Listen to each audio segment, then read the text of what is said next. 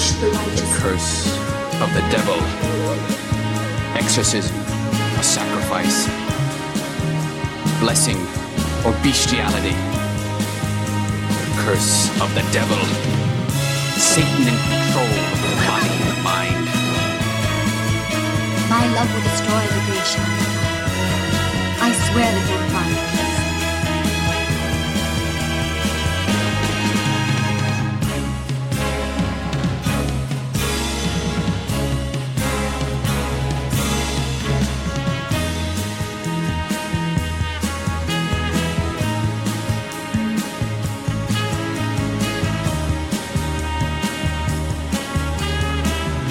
Hello and welcome to the Nashi Cast. I am Rod Barnett. I'm Troy Gwynn. And we are here for, wait a minute, what is this? Oh, that's right, episode 50. Oh. Yeah. Ah, yes, folks. We are doing episode 50 of the Nashi Cast. Yeah. For those of you out there who claimed we'd never make it past 26 or whatever. Anyway, we made it. 50. Yes, we did. What a milestone. What a strange feeling. Now, first of all, I want to address one thing. This is a minor quirk, and it's something that I must address because it irks me when people do this. This is not the 50th anniversary episode of the Nashi Cast. No, it is not. It's the 5th anniversary episode, right. But it is the 50th episode. Anniversary means year. It means So when you say it is the 50th anniversary, that means you are saying it has been around for 50 full years. Yes. No. Yes. No. I am really tired of seeing that on comic book covers, magazine covers. I know. It's like 50th anniversary issue and all that stuff. It's like, no, it's not the 50th anniversary. It's the 50th issue. Yeah. It's okay to trumpet it and say special milestone. I mean, milestone is probably more of an acceptable word. Milestone's good. I like that. Yeah. But yes. But it's not an anniversary unless it's truly been 50 years. Yes, exactly. This is episode 50 of the Nashi Cast. Yeah. And like I say... we have not been married for 50 years, although sometimes we probably feel like it. But sometimes we feel as if we've been shackled to one another for far too freaking long. But no. This is episode 50. We have, with this episode, we will have covered 50 Paul Nashi films. Mm-hmm. And of course, sprinkled in amongst those are many other Spanish horror films. As well as, if you count the Bloody Pit episodes, Christmas movies and, good Lord, You're the Hunter from the Future, and God only knows what else. Some of our 0.5 episodes, we've thrown in, but yeah. Don't forget the interviews with Tim Lucas and our Caroline ranking, Monroe. We would, the ranking episodes. Yeah, where we do 12 Nashi films we had previously covered, and yes. So, it's not that it took us 5 years to get 50 episodes done. It's more like 90? Yeah, well, they've been coming few and further between as we've been running out of Nashi films, as our number of Nashi films to cover, and the ones that look interesting enough to, or that have enough Nashi in them to cover have been getting very, very sparse. So, so we've been spacing the episodes out a little more, but we always knew that the road would lead to this episode. Yes, indeed. This is the movie that when we started this podcast, those 5 years ago, we knew that we wanted to save this one because this was, without a doubt, the last great Paul Nashi film. This is Rojo Sangre, Blood Red. It's as bad as our Spanish is, we know what Rojo Sangre means. Exactly. It can only mean blood red. It can only mean blood red, or red blood, or blood red. Anyway, it's blood, but it's blood red, yeah. So what we have here is 2004's Rojo Sangre, written by Jacinto Molina. That would be our man, Paul Nashi, of course.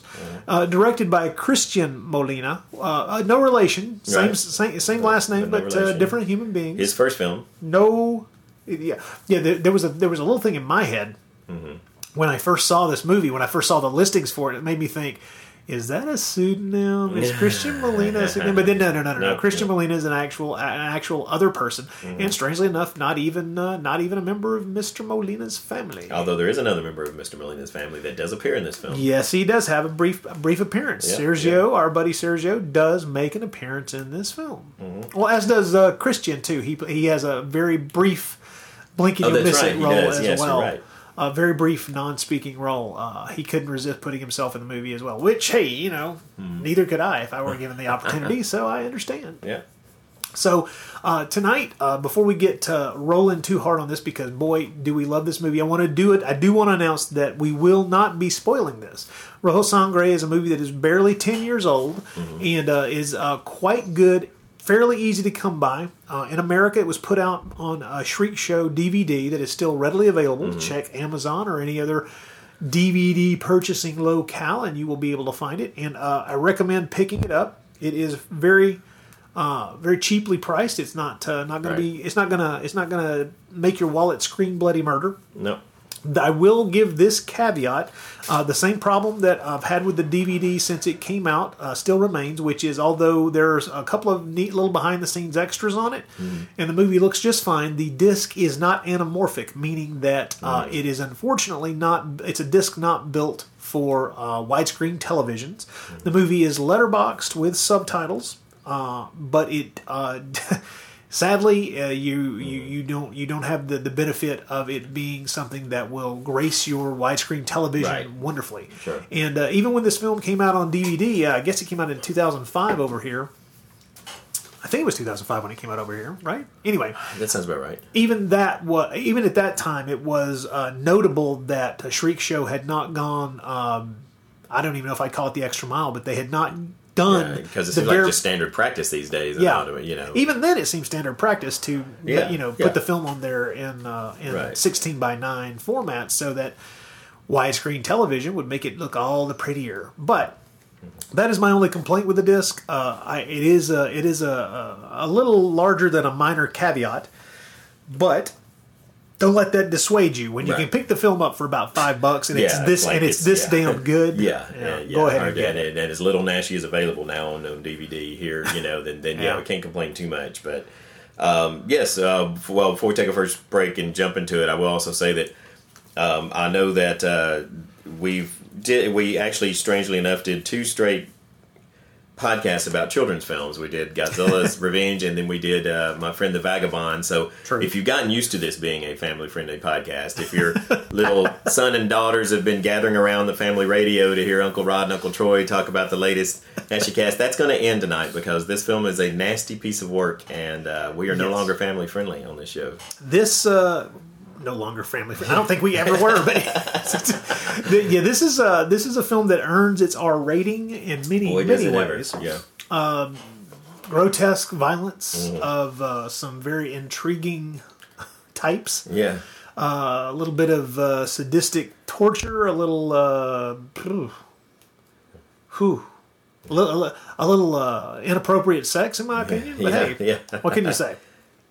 This is a movie that you're not. Once you've seen it, you're not going to forget it. I was impressed by how much of this movie had stuck in my mind because I had not watched it in 8 years. Oh yeah, I hadn't watched it since before we started the show because again we knew what we were saving it for, so I purposely didn't watch it again. But well, tell me, you said before we got this thing cranked up, I wanted to talk just a little bit about what I've been reading lately. I told you that I'd been reading.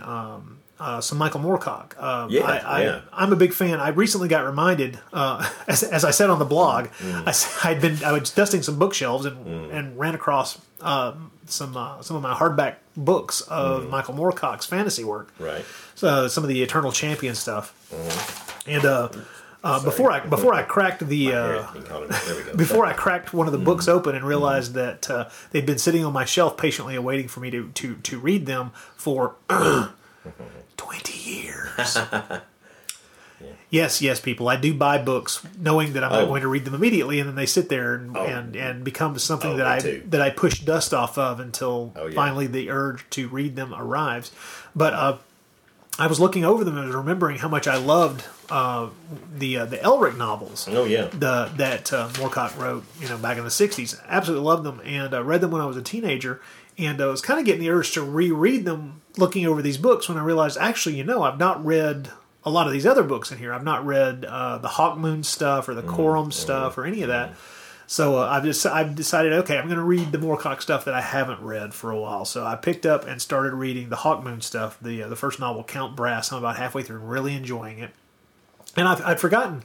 The thing about Michael Moorcock is that it takes a little while to get into the groove of his style. Yeah. But man, once you're in it, you're really in it. And what was weird is right before that, I'd read 2 pulp novels back to back. I read a Shadow novel called, I think, City of Doom, and then I read a Spider novel, and so my brain was in that mode pulp of mode, yeah. It's kind of pulp action mode, especially since the book previous to this was the Spider novel, which is oh my God, all action all the time, move, kill, blow, kill, destroy. Yeah. Well, we've always said, the Spider series, for anybody who's not familiar with it, is the one where basically like the world gets destroyed or nearly destroyed every single story, and then by the time the next story comes along, everything's all rebuilt back to be destroyed again. Somehow, regardless of the odd continuity that does go throughout those novels, the further along they go, there's a complete lack of continuity when, I know the Empire State Building was destroyed in one of the novels. Yeah, maybe at least one. in City Destroyer, it was destroyed. The Empire State Building was destroyed. Yeah. And so you get to the point where you're just like, okay, so it's a partial reset. Yeah. We put it's like when you're a kid and you put the play set back the way it's supposed to be. Exactly. To tell a new story, even though you still remember the other story where all the Lego pieces got fed through the Play-Doh pushing machine. So, it got squeezed out with odd shapes that the dog ate. But anyway, I'm really kind of enjoying I probably mentioned this before on the podcast, but in the winter months, I do tend to want to read pulp stuff, which is why I read the Shadow and the Spider novel. Yeah.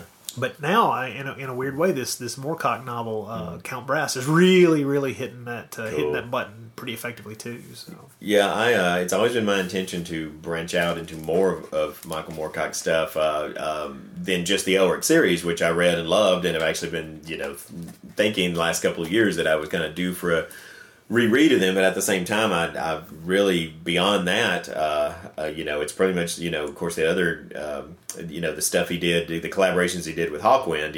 On the records, the stuff is I've always enjoyed. I'm a big Hawkwind fan. I've always enjoyed the stuff he did with them, but I've really, other than the Elric stuff, I've not really gotten into all the other Eternal Champion stuff, but really wanted to and hope to someday. It's definitely. You want to know the truth? I hate to have to admit this, but I can't say that I've ever consciously listened to the Hawkwind stuff. I really don't know that I have. I may have and not known what I was listening to. Well, there's a lot of it, and needless to say, because they've been around since the '60s and are still around. So there's mountains of stuff, and like any other band that's around that long, it's going to have its highs and lows. But I especially recommend the years with the early years with Lemmy. When Lemmy was their bass player, and Space Ritual Live is still just one of the most amazing live albums that has to be just to experience. And I really like a lot of their stuff. And again, Moorcock did a lot of really interesting spoken word stuff over their music and writing collaborations with them. So I'm definitely a big Hawkwind fan. I mean, like I said, some of their stuff I can take better than others of it, but it's always fun stuff. I mean, it's always of a science fiction, fantasy kind of, it touches that vein, there, where it kind of mixes that with the music. But they managed to be a little less pretentious than some bands can get with that. I mean, I'm sure there's a certain pretentious level to when you're trying to do that at all, but they managed to keep it fun in most cases, to keep it still very still not let the ideas and the words overpower the music. The music is always still kind of at the forefront in most of their recordings. So I do recommend Hawkwind for sure. Well, that's cool because other than the Hawkwind stuff, which I'll admit, eventually I'm going to have to check it out just because I know I should have checked it out, 20 freaking years ago.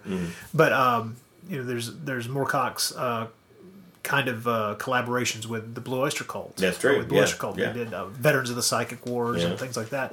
And the Elric and the song Black Blade, which is directly about Elric. Yeah. That's a great song. I love that. Yeah, you're right. Black Blade. That's off the wonderfully named Cultosaurus Erectus album. Well, growing up, I think growing up, at least people of my age and probably around we're roughly the same age. That Fire of Unknown Origin album is the Blue Oyster Cult album that just kind of blew the top of my head clean off. Yeah, and so good. They came right after that. They came out with a live album, Extraterrestrial Live, and that's where I heard a lot of their earlier stuff. Yeah. Everybody knew the hits, Don't Fear the Reaper and Godzilla. Those are the songs that everybody knew. Yeah. But it was the live album that came out right after that really kind of opened my eyes to the stuff they'd done before that. And so I was a fan. I was a fan from there on. Yeah. And what's wild is at the time I knew a little bit about the band, but it was a long while before I knew. Oh, Black Blade was obvious. Yeah. Because I backtracked and got my hands on Cultosaurus erectus.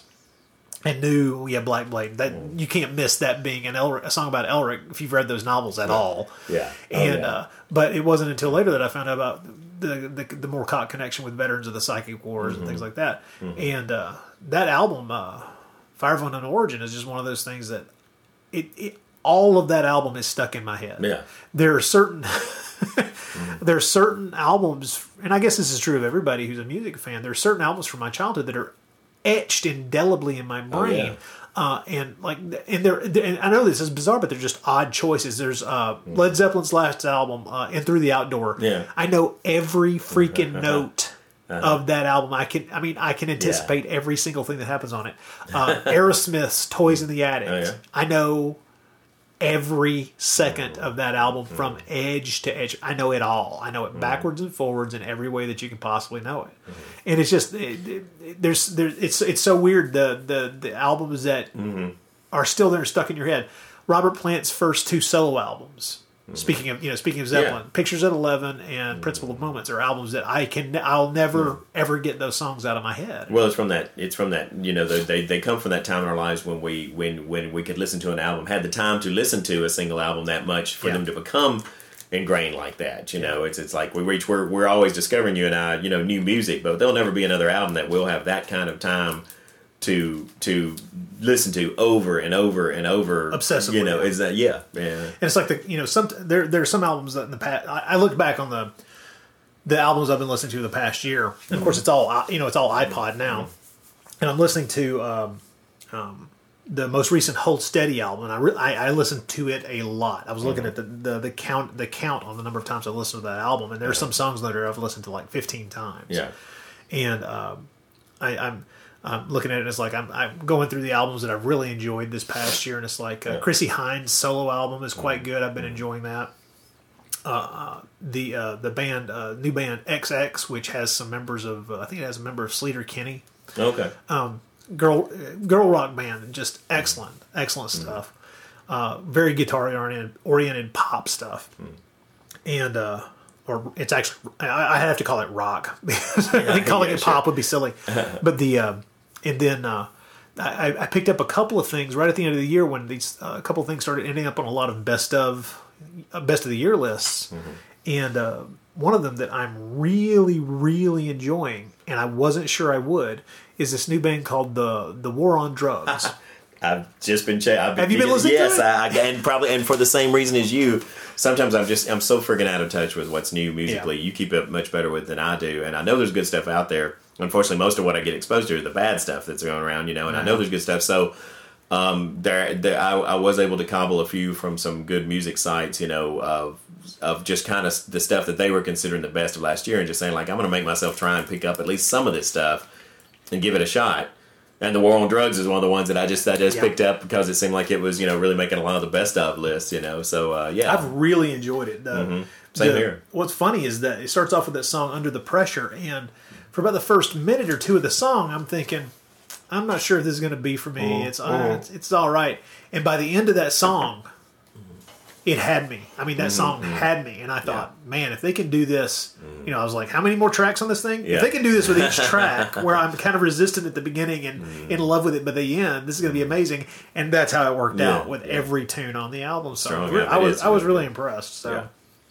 So between that and the most recent Spoon album, I've just been wearing those. I've been wearing that. I haven't heard that one yet. Oh, damn! I mean, that's a band that's been going for 2 decades, and just, I mean, there isn't a bad track on the album, and it's one of those that it had been 4 years since they put out an album, and you're just like, well, I mean, we may not get another Spoon album because the lead singer went off and did a little side project with the singer from Wolf Parade. Called Divine Fits, and it was a really good album too. It sounded a little Spoonish, but then they came back and they made this new album, and it's like, wow, okay, boy, I'm glad they did. And it's another one of those albums that's ending up on best of the year list. But I had it like the week it came out because it was like, well, I didn't know we were going to get a new Spoon album. Hot damn! Cool. But yeah, just it's I do tend to try to keep my ears open for the more interesting stuff. And the thing is, I still know I'm missing stuff that I would like because there's just so much out there. Yeah. But those end of the year lists are a good place to find things, because if you see something pop up on more than several one list, times, then it's something you probably ought to check out. Probably at least to check it out, right? Yeah. I wonder how many people. Listening to this listen to try to check out new music on streaming services like Spotify and things like that. Because I don't do the streaming thing at all. Yeah, me either. Really, and I could. I've got the Amazon Prime thing going. Yeah, I've got that. I've got Pandora, Spotify, and all, but I just rarely listen to them. I don't do it. I'm not. My job doesn't keep me in front of a computer where I can really do that. All the music that I'm going to be able to listen to is something I'm going to have to plug into an iPod. So that's the way it goes. Yep. So, but at any rate, that's what I've been listening to. Cool. And who knows? Some of that may end up embedded in this podcast. Hey, why not? Share a little with everybody. But can't wait to talk about the music in Rojo Sangre too. Yeah. But I tell you what, folks, we will take a quick break. We will stop meandering. We will get to the meat of this matter and talk about the film at hand. Back in a moment. From the dark and mysterious Middle Ages, full of mystery and violence, there now comes to the screen, fear rises from the tomb, a curse which would bring these people to the most terrifying situations.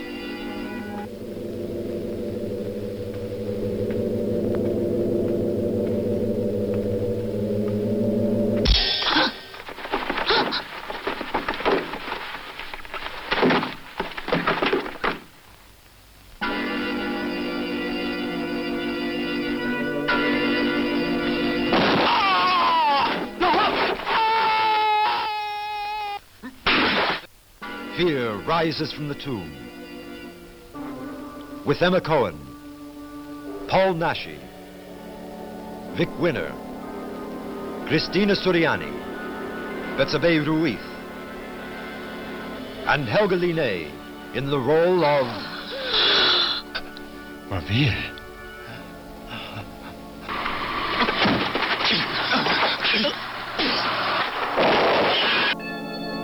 Fear rises from the tomb, with all the mystery and terror of medieval rites and witchcraft.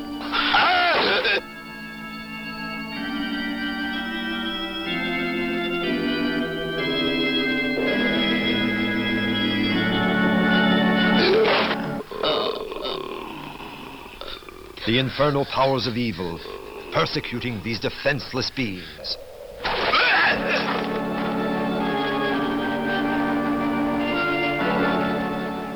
Only the talisman could free them from the spellbinding influence. I'm right. Fear rises from the tomb. We'll sacrifice them during the rites. Only A terrifying experience. It will take you a long time to forget. No! No! No!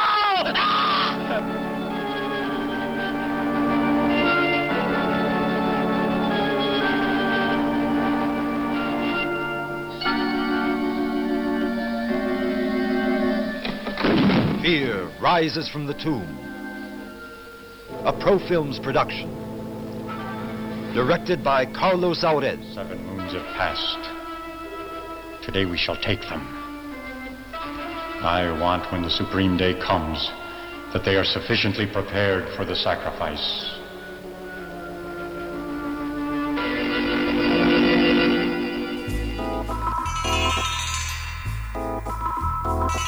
There are a lot of podcasts out there that do science fiction, horror, and fantasy movies, but how many of them are done by somebody who's been watching this shit for half a century? Hi, my name's Terry Frost, and I do the Martian Drive-In podcast, a podcast where I look at silent films all the way through to movies from the second decade of the 21st century. I look at fantasy, horror, and science fiction, and talk about them, sometimes with a guest, sometimes by myself, but always with an eye to the stuff that maybe has slipped off your radar, if it was ever on your radar. So go to marsdrivein.blogspot.com or type Martian Drive-In Podcast into iTunes and enjoy a bit of decent genre talk. And keep watching the skies.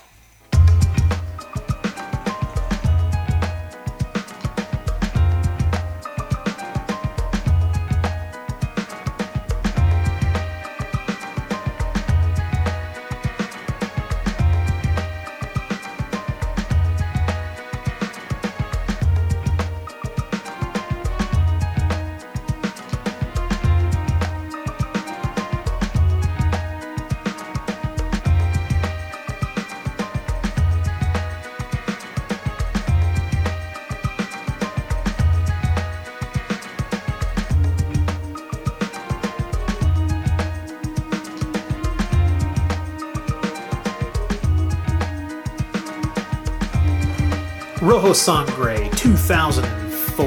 I'm going to read just a little bit of what Mirek Lipinski wrote on the official Naschy page. This is the Mark of Naschy. Mirek wrote, Rojo Sangre is one of the most important works in Naschy's filmography, but it is also an important film, period. Naschy's script is from the soul and suffering of the man, from his heart and his creative mind. A statement of purpose and pain from a legend of cinema, a cry of rage amid resilience, a warning amid complacency. No other artist in the history of the horror genre has dared not only such an attack at the business, but a brutal examination of career choices made in a desire to keep working and to fight against oblivion. That is pretty much exactly how I feel. Yeah, as I say, he couldn't said it better myself. What I wrote down at the top of my notes was last great hurrah. This is the final. This is Ahab stabbing at the heart of the white whale one last time. Right. And it's a beautiful thing to see. This is a movie that has all of the touchstones and all the hallmarks of a classic Naschy script, shot through with the bitterness and the anger that he feels at what happened to his life and career around the mid '80s. But it's not weighed down by that anger and bitterness because it goes through. It's because he found, I think, a great director to channel it, because you've got a first-time director who is full of the spark of having his first project, and so the film is infused with this great energy and this great kind of life, this kind of creative. Oh, I agree. Yeah. Energy there of a director, basically, obviously trying to make his first mark a loud one, He does a fantastic job. I'm gonna all praise to Mr. Molina, the director, because quite honestly, there are a couple of moments where I think the style gets a little out of control, but 95% of the time, the style being used to make this movie perfectly matches the story being told. He is purposefully doing interesting things with the camera, with his editing, with his transitions that make the story not only move forward, but to punctuate things and to underline appropriate emotional points in the story that are just wonderful. It's a movie that it's a modern film. It's a movie that has the stamp of being a modern 21st century piece of horror fiction. Right. But is so clearly and obviously rooted in the classic movies made in Spain in the 70s and 80s. Right. One could try to downplay this film to one degree and say, well, in a way, it's a slasher film. If you want to try to claim that makes it a lesser movie, in that the main character is a murderer, a man who goes on a murder spree, and I hope I'm not spoiling things. By saying that, I hope I'm not spoiling things. I think we'll figure that out pretty quick. So. Pretty quick. But to paint it in that small a palette, to paint it in colors that dim, that dull, is to realize you've just not seen this film. Yeah. It's just one of the many layers or levels that it's working at. It works as a slasher film, but it works on other levels too. So it works as a revenge piece. It works as, well, let's just put it this way. There are so many wonderful nods to Naschy's past career, to his actual life. He uses some details, some fairly painful details from his own life. There is a point at which they're combining the fictional background of the character he plays and adding in the details of what did happen in his career and the confluence of events that sent him into a spiral of depression, including his own father's death. That sets you in the position of realizing, okay, this is fiction, but it very carefully and closely is mirroring his real life, and he's feeding off that. He's using those things and he's channeling it into this story, and it makes it the strong. You don't necessarily have to know that those details really come from his life to enjoy what is being done with it in this film.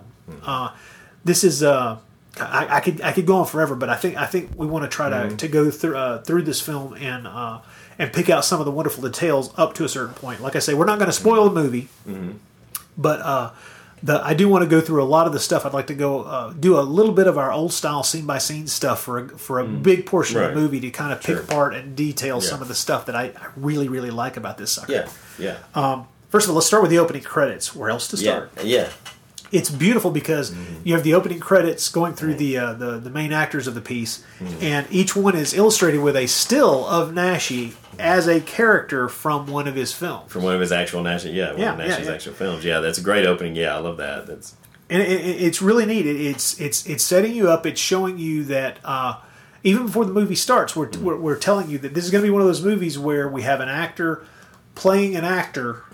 And we're going to use his actual background, his actual resume, the films that he's made, as a part of the fiction we're creating here. The name of the character that he's playing is Pablo Thevenot. Unless I'm mispronouncing that last name, which is altogether It's either Thevenot, something like that. Thevenot. Yes, Thevenot. Something like that. Anyway, he is waiting along with several other actors at a casting session. We get the strangest casting. opening conversation of any film I know. It's almost as if this conversation with this other actor who's waiting to be called in for an audition, it's almost as if this conversation were constructed to immediately either put the audience on their guard, give them a hearty laugh if they can be in on the black humor of what he's saying, or push someone out the door. Get them out of the theater, get them away from this thing, because if this is going to offend you or this is going to make you wonder what the hell is going on, then you don't need to see the rest of this movie. One thing, this conversation right off the bat had me asking the question, how much is Naschy playing Naschy in this film? Because the actor, even though obviously he's basing this character's background on his own background, the fact that he references actual works that he did, several times.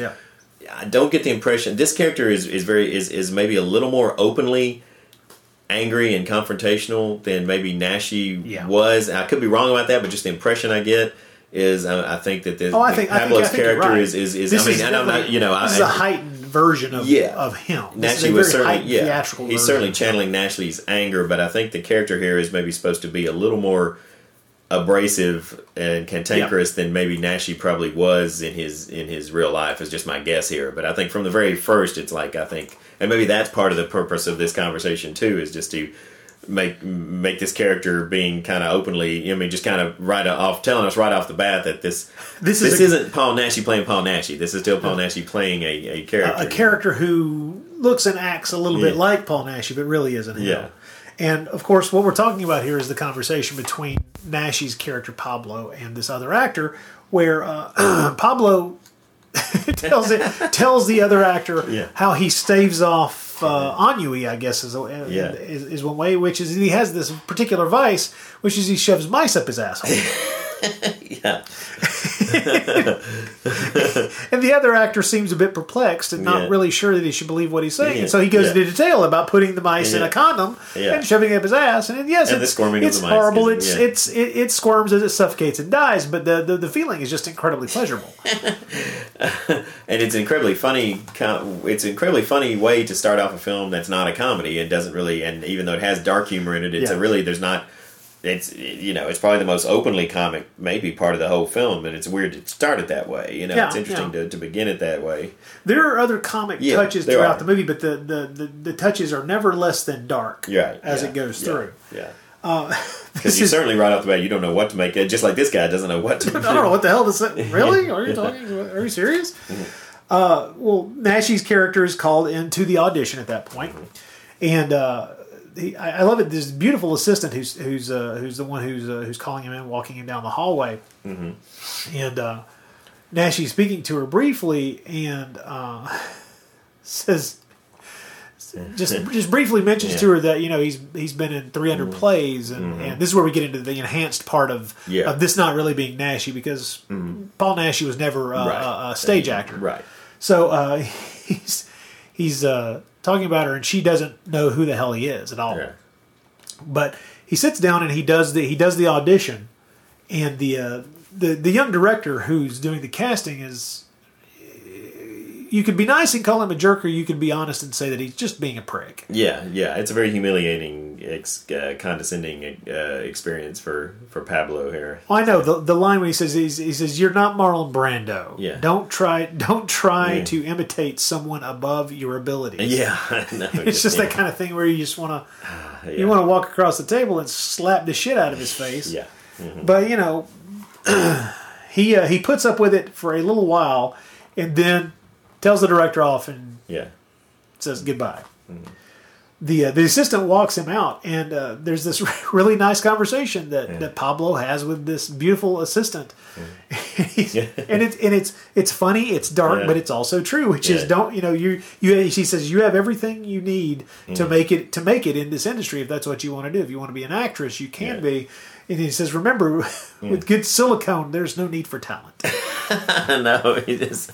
And what's great is that she takes it in exactly the way he needs it. Right. She's laughing. She's not offended at all. She knows what he's saying. Yeah, he's basically like, you've got the body to make it. So yeah. The next scene is where we are introduced to Pablo's agent, Martin, and Pablo is justifying himself for why he really, did not paint himself in glory in that particular audition.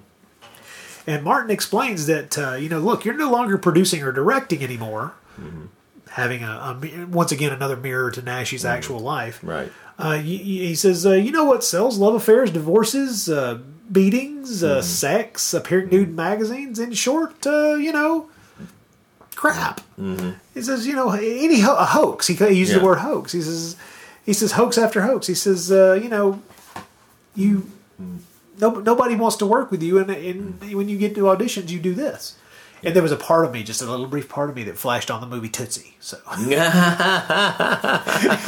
well, we've already seen Naschy dressed as a woman. I don't know if we wanted to see it. No, I don't really want to do that. But I really did have that flash of of the conversation between Sidney Lumet and Dustin Hoffman. Going, it's kind of similar. I know where we're going here. So Martin even tells him essentially, maybe you might want to look for another agent. Right.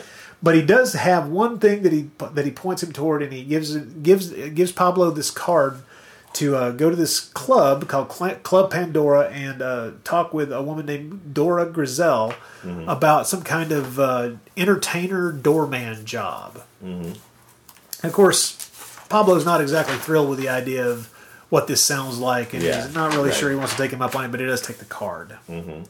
This is the next scene is pretty neat because it's Pablo out on the street, walking down the street, and he stops in front of a restaurant and is reading the billboard out front with the menu on it, and he realizes that he doesn't have enough cash on him for the lunch special that's being advertised there. And it's a really neat little scene. There's no dialogue, but it's a really neat bit of acting from Naschy that I really enjoyed. And it goes straight into our first scene at the club, and we're introduced to the club. There's this bizarre kind of live orgy kind of thing going on, sort of. I don't know if it's a real orgy. It's just a simulated orgy, kind of weird dance thing that's kind of orgy-like. It's like Bob Fosse decided to make something that was single X instead of triple X. I don't know. Right. And so what we've got is he's gone there. He's dressed well. He's at the club, and it's a very upscale place. It's beautiful, mostly done in very ornate. An ornate design with red hangings, and it's a very beautiful place. And he's there, and he meets this lady Dora Grizel, who is kind of a scary looking woman, to be honest.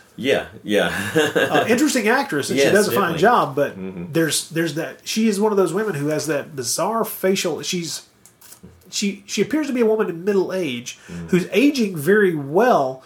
But her features are such that she almost looks like she's she could be a man. Yeah, there's a strange kind of androgyny to her that I'm not sure they were going for, but then I think maybe they were. Yeah, I think that's probably fits with the character as we begin to know the character more. Is that kind of that strange, not sure about this character, and the voice too is kind of is also kind of manly, very husky, very much Mm-hmm. around the Kathleen Turner vocal range.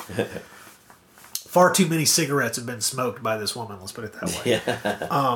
Yeah. They sit down and they're talking, and it's clear that he's trying to present himself as someone who doesn't necessarily need this job, but kind of wants to. Is kind of curious about it to stretch himself to do something interesting. And at first, she's playing up like she believes what he's saying, and then after talking for a few minutes, she finally just looks at him and she says, "You hate everyone, don't you?" And he hasn't said anything hateful or mean-spirited or anything like that. And she says that, and then immediately there's this pause, and he gets this look on his face like, how do I respond to this? She says, because they've forsaken you. Mm-hmm. And he immediately knows what she's talking about because she knows who he is. Yeah. And he has this great line.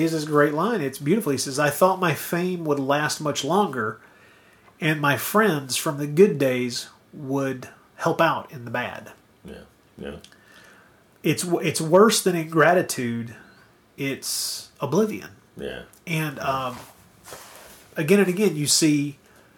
Well, this is your first stop on that train that takes you down the track to where you're understanding why he snaps and does what he does, which is that he feels. And right now, we don't have any of the details about what happened to him. We get those gradually as the film progresses. Mm-hmm. But what we have here is him expressing straight out, that he feels abandoned by people that he did a good turn to, or that he did things for, or that were just compatriots at the time of his greatest successes. Mm-hmm.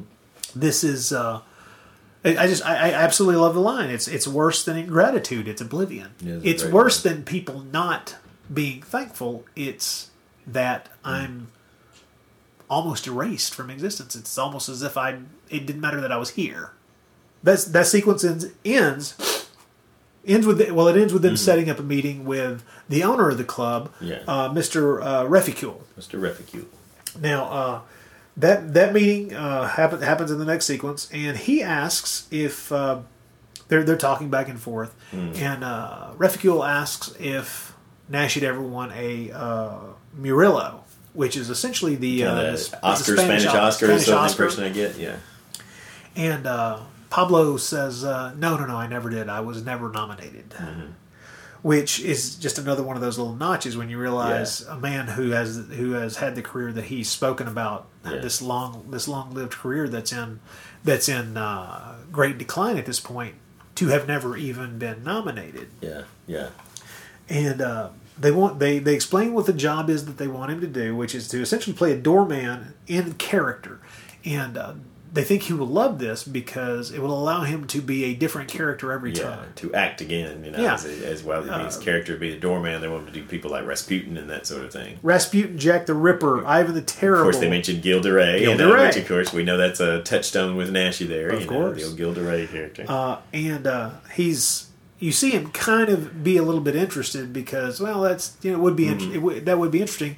And then as soon as they mention what they'll be paying him, he's completely interested. Yeah, 10,000 euros, which 10,000 euros a session. Yeah, which is quite a good idea. Yeah, he accepts, and as a gift, Mr. Refficule gives him a gift, which is this wolf-headed sword cane, which is quite beautiful.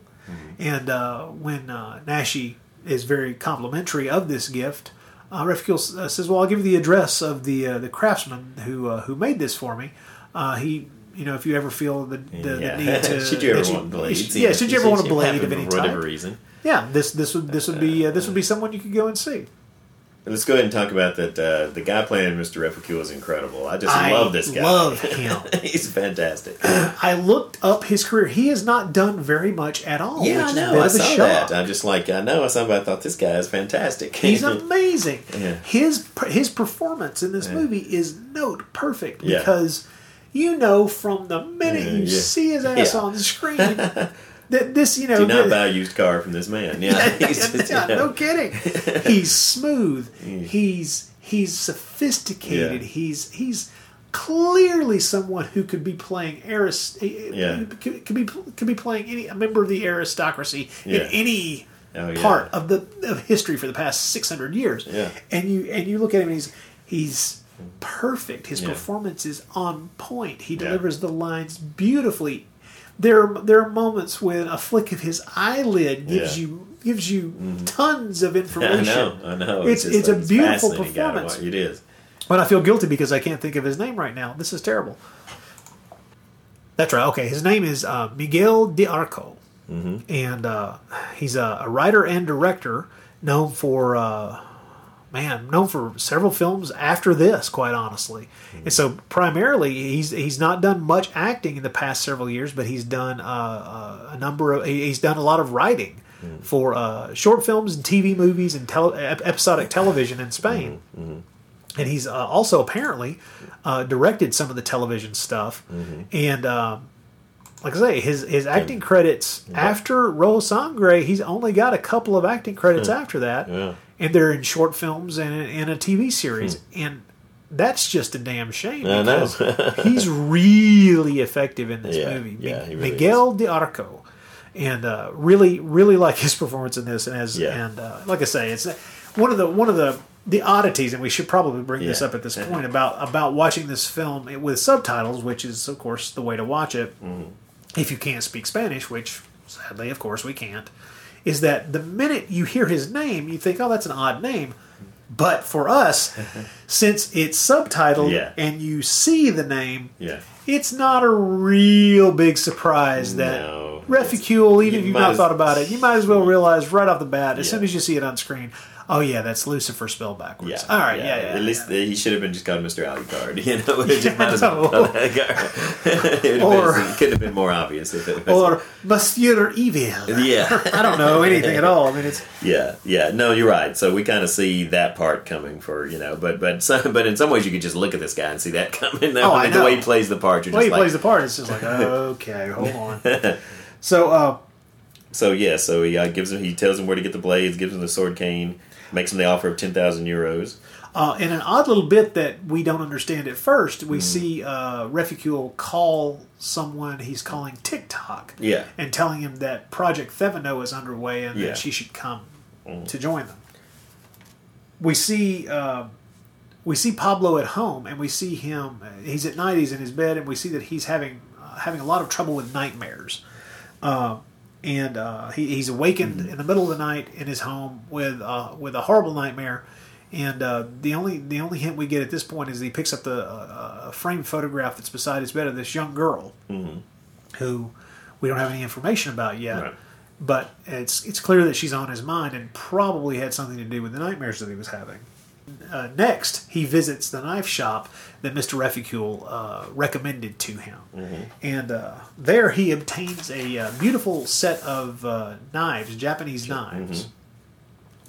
And we get a little bit more information from the blade maker about Mr. Refugio's worldwide reach and status as someone who pays very well. And there's a little bit more information that if you're really dense, you haven't already picked up on what kind of guy he is. Now this is interesting because the next scene is the first one that really kind of shoves it in your face. But throughout the movie, you notice that almost everyone is watching some form of weird Spanish Entertainment Tonight TV. That usually has to do with some stars making an appearance, having an affair with others, or some sort of, something like that, some sort of thing about personal looking in on the lifestyles of the rich and famous, kind of thing. And it's always some vacuous, obvious puff piece that's just done to it's keep basically like it's on the E name channel. It's like the E channel we get here. Right, it's like every TV there is set on the E channel. on the E channel constantly, as if there's no CNN or there's nothing else, or freaking TV Land, any goddamn thing. But no, we're gonna watch these vacuous numbskulls do something stupid on the street because they drank too much or whatever. Here's where we meet TikTok. This is. Pablo is in the club. He's there just relaxing, watching the show. He's not there working yet. And a woman comes up and introduces herself. Her name is Rebecca Viozin. And she's the other two, Griselle and Reficule, are a little late, and they sent her ahead. They were supposed to be meeting there for dinner. So this is where he meets her. She informs him that her friends call her TikTok. Mm-hmm. And the next scene is where Pablo sits down across the desk from Reficule, and they go over the contract very briefly. Mm-hmm. And he signs the contract to work in the club as the doorman / entertainment. Mm-hmm. This is an interesting scene, and there's a lot that could be talked about with this scene. I love the way it's played out because if you had any doubts before, the signing of this document really kind of puts a seal to it because it's... I really thought he was going to accidentally prick his finger or something and have to and sign it'd be blood, yeah. But no, he just signs it. Yeah. Oh, by the way, one thing I was very curious about, and I was fearful that I might miss out on something that could be of use to us. I was curious about that name, Rebecca Voisin, Voisin. That is the real name of TikTok. And Voisin is a French word that essentially means something like adjoining or near, next to or next door. And I don't think that necessarily means anything at all. I think it may have just been a name chosen as a name. Yeah. But I thought... Sometimes I look for meaning in names. It's fiction. It's especially in a story like this. I think it'd be very. It's definitely a good avenue to try. To see if there's more. I had not thought about that, but I'm glad you at least checked because you never know. And I didn't know what it might be. I mean, anytime you're looking at something where Lucifer spelled backwards is someone's name, it's like suddenly I want to check every stinking name. So. Now, just to make sure we don't miss a certain... you may have had it later in your notes, but I think I've got it a little earlier, so I think we may have just passed one of my favorite visuals from the whole film, which is where he's wandering on the streets, and he walks beside what we think is a statue of an angel that turns out to be a... it looks like he's passing a stone statue, and it turns out to be a street performer. Yeah. I just think, and I think thematically, what we learn later in the film, as the film goes on, we realize how much, looking back on it a second time, we realize how much that has more significance in the film, But it's also, I think, just an amazing because the guy's costume and makeup is incredible. It truly looks like a stone, old, like weathered statue. Angel. But I just think it's just kind of a neat visual touch there, that it is nice, and there are lots of. We should stress that going through the film as we are really doesn't give you a sense of just how beautifully photographed and beautifully edited and well put together this thing is. It's beautifully made. It's a very well made film. This is not some half-assed. This is not Werewolf in the Amazon. This is not a piece of crap where you can see the seams and the seams become so distracting that you can't pay attention to what's happening. Yeah. This is a well made movie. This is really quite good. And I think it was a School Killer, when we did the film School Killer, we talked about the kind of tendencies of new directors to overplay their hand a little bit, to sometimes do things that they are a little too show-offy, a little too flashy to call attention to their skills.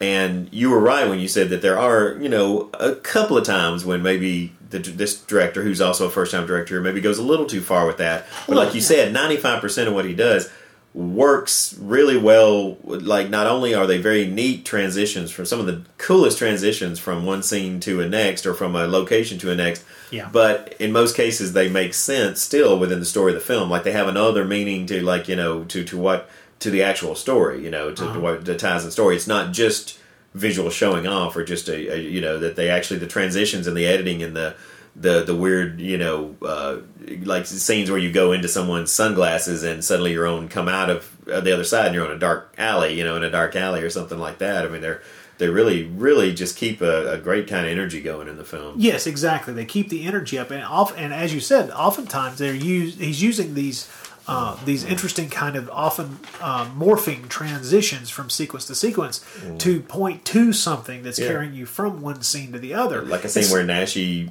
morphs into this weird, his head morphs into the head of this little figure that's on Reficul's desk, that kind of rocks back and forth. But that's a perfectly playing into, that Nashi's becoming under this guy's sway. Exactly. He's losing a little bit more of his, not necessarily losing his mind, but a little bit of his independent thought processes are going away.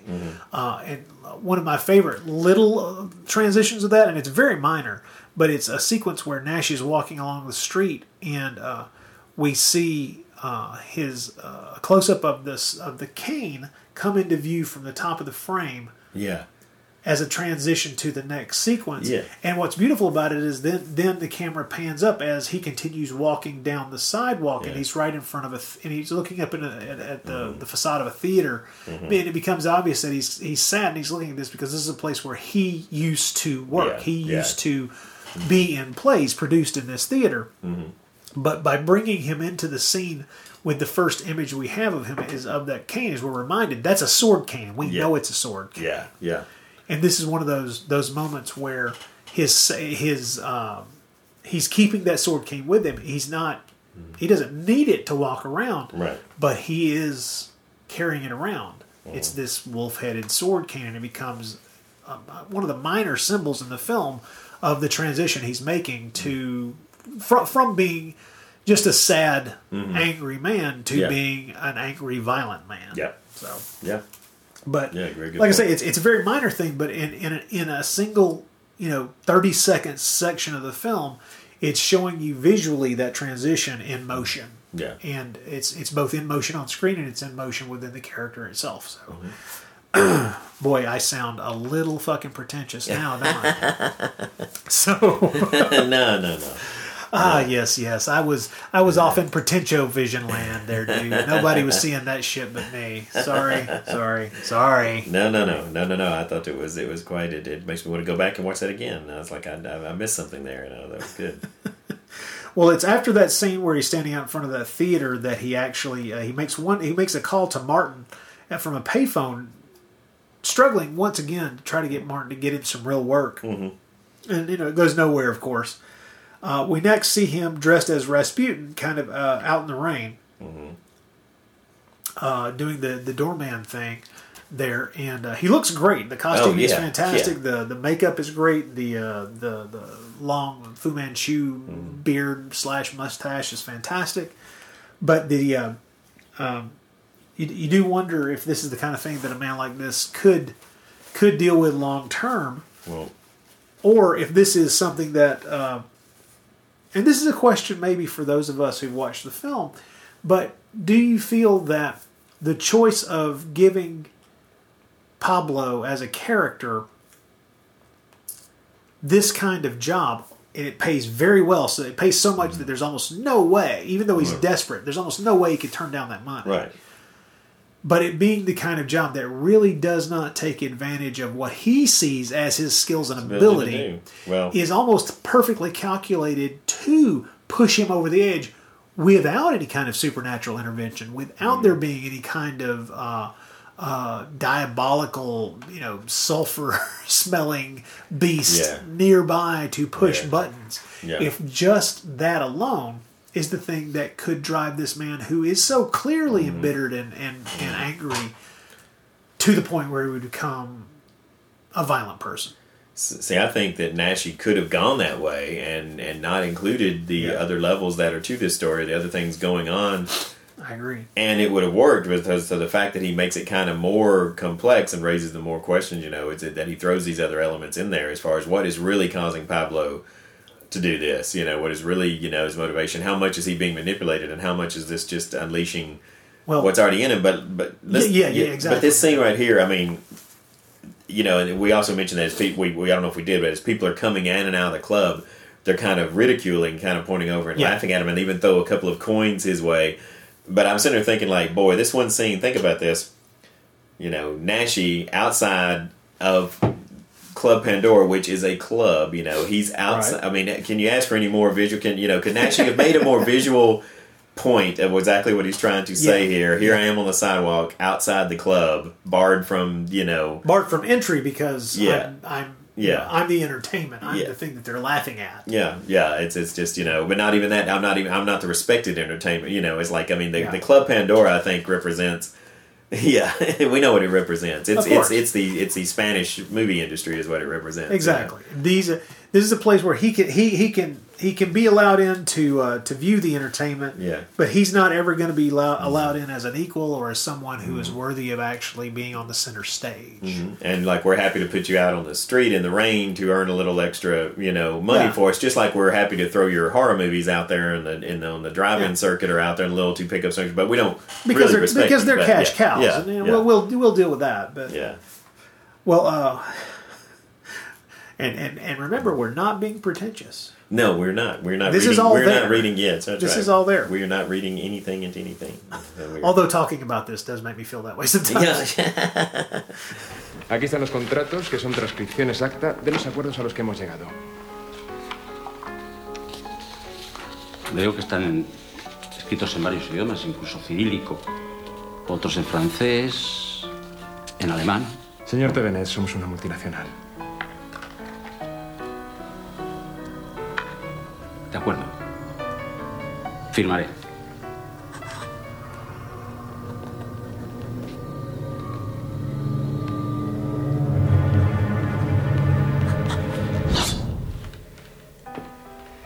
Bienvenido a este barco, señor Tevenet. ¿Fuma? Okay, so I want to say here, because I was going to say this at some point, this is as good a place as any, because we referenced him, Naschy being out here dressed as Rasputin out in the outside, referenced his horror movies and stuff. But one thing, somebody who hasn't seen this film might be, and have heard our podcast or familiar with Naschy's filmography, might be wondering, is this not just a basically another reimagining, reboot, whatever, of another version of Howl of the Devil? Oh, yeah. And it's like, yes and no. I mean, he's still channeling the same kind of, still channeling the anger of that, but this is what's the main key difference in this, and I thought it was interesting because it didn't really hit me till the second time is in Howl of the Devil, he's pretty much playing the aging, forgotten horror star. Yeah. But he's not playing that here. He's playing actually never really references him as a horror star. I mean, even though it shows in the opening credits, it shows scenes of him from some of his past films and horror movies. But when they reference most of his films, most of the ones they reference are the things that he directed, like El Caminante and Naked Madrid. And, yes, exactly. Frenchman's Garden. And I don't think, as I remember, even though people throughout the film were saying like, "Oh yeah, I remember didn't you used to do this stuff," but I don't really think that there's much emphasis played on. No, didn't you used to play all these monsters? So he's not really. It's almost like he's almost like playing it's almost like this is the version of Howl of the Devil for the sort of the latter half of Naschy's career. Like this character he's playing here is, like you said, a stage and movie actor, but not specifically a horror star. So right, so it's clear that in his career he does mention that he played a number of great characters. Right, and the addition of this of Pablo, the character, being someone who did a lot of work on the stage, allows him to kind of open him up. Mm-hmm. There's a point at which he quotes Shakespeare from Hamlet. Yeah. And you get the sense. He says at one point, he references some of the characters that he played. A couple of times he's referencing characters that he played on stage, which are classic characters from the great playwrights of the past several hundred years. And so what he's doing is he's making this character an even better version of himself to a large degree. Yeah. And I think this is a man with many different triumphs in the world of acting. So, and I think Naschy does that to make this guy's despair even more kind of encompassing of not just that it's not just the horror stars that are forgotten. It's just the industry as generally is forgetting all of it. As you become an older actor, as you age, there's just not a place for you in the entertainment world. And you know, like Boris Karloff's character in Targets is closer to what Naschy was doing in Howl the Devil, in the sense of bemoaning how people's taste in horror and their appreciation for classic horror has withered, you know, or just changed, you know, how they classic horror is not being respected. Here it's even broader. It's just literally just aging performers, aging artists. Yeah, you know, and he brings that up in other ways by having him talk to a couple of times to this actor who he meets, this old actor friend that he meets in the restaurant. Yeah, we come up actually on that scene, which is a really good scene. Yeah, it really is. And this guy's down on his luck. He's doing the best he can, hustling for any job that he can get his hands on. And Naschy, who now has money, is you know, not a lot of money, but he treats him to lunch and feeds him and actually hands him a little money to help him out. And but this scene also has the great line from Naschy. He says, "Success in this business depends on your tongue." Yeah. So many asses to lick. Yeah. It's like yeah. I understand. You're right. And it's just this. In a lot of ways, you could picture this film as a kind of sharp criticism of ageism in the entertainment industry, in film and television, and the fact that when he does snap, and we'll get there, folks, trust me. Yeah. When he does snap, he's pointing himself, except for one instance, he's pointing himself directly at what he sees as young, vacuous directors and starlets and actors who are very much bereft of talent, or if they do have talent, it doesn't matter because all they really seem to be good at is publicity. Right. All they really seem to be good at is promoting themselves.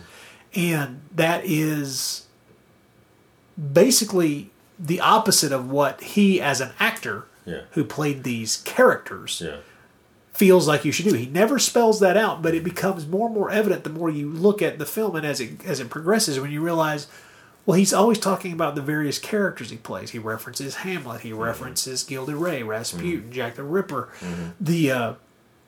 There's a couple of moments in the movie that actually I wasn't mentioning the white whale out of without any prompting, because there is a moment when I actually get a feeling of a man who is, you know, thinks of himself as Ahab at a certain point. So there are all these classic characters from literature and the stage where these are things you became as an actor. The point was not that you were bringing attention to yourself; it's that you are creating a character. You're bringing attention to the story you're telling. Yeah, and it's very easy to see him being someone who's allowing his anger to attack the mindset of these vacuous young, quote-unquote, actors or entertainers or whatever, that they're not really doing anything worth a damn. What they're doing is nothing. It's all this surface crap that has absolutely no depth. Which, once again, maybe I'm being pretentious. Maybe pretension is creeping into my thought processes here. But I think it's there. I don't think it's something that if he were in the room with us, he would do anything other than nod his head and agree with me if he could understand my sad English. So. Well, I believe now that he's just had lunch with his other out-of-work actor friend, I believe we're going to where things kind of kick into another gear here, because he goes to an audition. This is where things start. He goes to Martin and he starts talking about this, and this is where the film, and we're pretty far into the film at this point, you know, but things are about to start boiling over. So. He goes to visit Martin again, and and Martin relates to Pablo the publicity BS that he's cooking up for some of his clients. Right. And I love this. Naschy's just kind of grinning at him across the desk, and he says, "You sell garbage well." Mm-hmm. Yeah. And Martin says, "Well, that's what the public wants." Mm-hmm. Pablo takes this time to relate the tale of his most recent audition for an acting gig. Mm-hmm. With a young director and the hot starlet that's going to star in his film. And so what we have is while he's visiting Martin, we get these neat flashbacks to this interview, this audition. And the director, who's rather arrogant, starts telling Pablo what the role is that he wants him for. And let's just say that Pablo finds it insulting. Yeah. He's supposed to walk into a room full of people naked Yeah. For the shock value alone. That's Yeah. the reason this guy wants him to do it. This would appear to be the point at which Pablo has had enough. Yeah. I don't know if it's the straw that broke the camel's back, but it definitely breaks his back. This is where he calls a halt to it. He calls it an insult and has this great line. I'm going to wage a war to the death on shit. Yeah. And so he's telling Martin about what happened, and he says, "Oh, I killed him. I killed that director. I killed the director. Oh, and the hot young girl, Ingenue, the ingenue. I killed her too." And we see that he did. He sliced open his the director's stomach, and his intestines fly out, and then he uses that wonderful sword cane and throws it in a beautifully edited and shot sequence. Throws it through the screaming ingenue's head. We say come out the back of the wall there. I know, that's beautiful. You never yeah. actually see the head being pierced. Yeah. But the editing and everything is all you need. It's beautifully done. Very effective. Martin's not sure he believes this story of surely you didn't do this, and this is where we have the first mention of one of the things in Pablo's background that may be pushing him to the desperate straits in which he feels he is in. Martin says, "Look, I think that the death of your daughter and the separation from your wife may have unbalanced you, and I think you need to see a psychiatrist." Because he really doesn't believe that he killed these people. Yeah. But he thinks that if he's saying this, then he's truly unbalanced. This is where we learn, like I said, this is where we learned that Pablo's daughter was murdered. And the fallout from this is that he separated from his wife, which, along with the general decline in his career, is the end. These are the underpinnings of his emotional state. These are the things that have driven him, and that is obviously the young woman in the photograph beside his bed, and probably one of the things that keeps pushing him awake in the night with nightmares. Well, how many people, hands up, think that Martin survives this scene? How many? How many of you? Hands up. Everybody, about as many as liked Martin in the first place. How many of you really liked his character and hoped he would survive the whole film? Well, let's just say Martin's throat gets cut and move on. Yeah. Those beautiful Japanese knives, yeah, they're getting a workout. Yeah. I love how in both scenes we're seeing the flashback to when he kills the director and the ingenue, and he's sitting there telling Martin about it. We see him pulling on black gloves. Yeah, before he does these things. Yeah. I just really like that touch. How he's doing it in both of the scenes. Now the next scene is interesting, and this may be the point at which you start to get a bit of a sense that maybe there's a little bit of dream logic in this film. Yes, I'm glad you brought that up. I want to talk about that more later, but let's go ahead and say what happens here. Well, you see Naschy sitting on a park bench. And he notices, out of the blue, he looks to his left and sees a wax-sealed envelope addressed to himself, sitting next to him on the park bench. He picks it up and reads it, and it is an invitation to meet a German producer named Herr Fuchs at a nearby cemetery about a job. He goes there, meets the man, gets into his limousine. For some reason, he thought a cemetery was the perfect place to meet. Actually, later we find out that he owns the cemetery, which would make it a reason that he would want to be there. But probably not a good reason to meet someone who owns a cemetery and insists on doing their meetings there in a white limo parked outside their cemetery. Well, for the same reason you don't want to get too friendly with somebody who owns a lot of pigs. Yeah. Or someone named Reficule or Mr. Reficule. So, Pablo talks to this fellow Fuchs and his cohorts there in the vehicle, and they explain that they have a place in cinema that they would like him to fill. They want him to come with them and start making movies for them. They don't explain what kind of movies yet, but Pablo explains, well, I have a contract with Reficule, and they said, we actually know Mr. Reficule. He's the one who suggested that we talk to you. So if this, if we can come to terms, that won't be a concern. So this is an interesting turn. very strange. Yes, it is. And this is where you start to think, well, and this is what popped into my mind is like, well, he's killed 3 people now. Yeah. He's just offed them. We've seen it happen. And right after that, it's like there's this bizarre little reward. Yeah. An offer of a return to cinema in a fashion. Well, the next sequence is neat, and this scene. Oh wow! This is this to me was the most amazing scene in the film for several reasons. Okay. Well, what's interesting is I think afterwards we'll talk about this. This takes place in an underground garage where we're introduced to a middle-aged man. And a woman who seems to be another young up-and-coming starlet who's, of course, attached herself to a producer because, much like a lamprey to a barnacle to the side of a liner, you got to go where the money and the food is.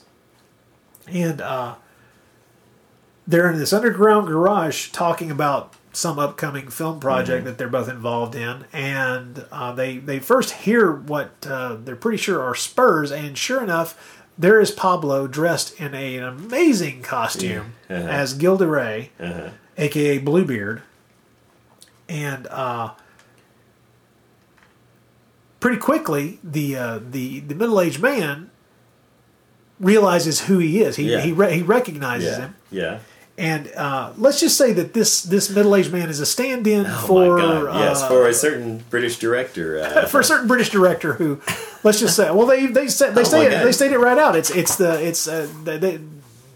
Pablo talks about accuses him of stealing the devil's cross. Yeah, you stole the devil's cross from him. What is so much greater watching this film now after we've watching it before we did the Naschy cast, when we knew something about Paul Naschy, and after doing these 50 episodes where we really know to come across this again, that's what was why I said it was the most amazing. I'm just sitting there thinking like, geez, Paul, hold a grudge much? It was like, damn. I mean, to just go to blatantly, pretty much, just like. Well, by this time, John Gilling was dead. Thank goodness. Yeah, so it's not like he could see this movie and go, "Holy shit, this man holds a grudge like a son of a bitch." If we're being confusing, if you haven't heard our Devil's Cross episode, Devil's Cross is a film that was originally Naschy's story idea. Naschy wanted to be in the film, and when John Gilling directed it, he didn't feel Naschy was appropriate for the lead role. He wanted him in the film, but not in the lead role.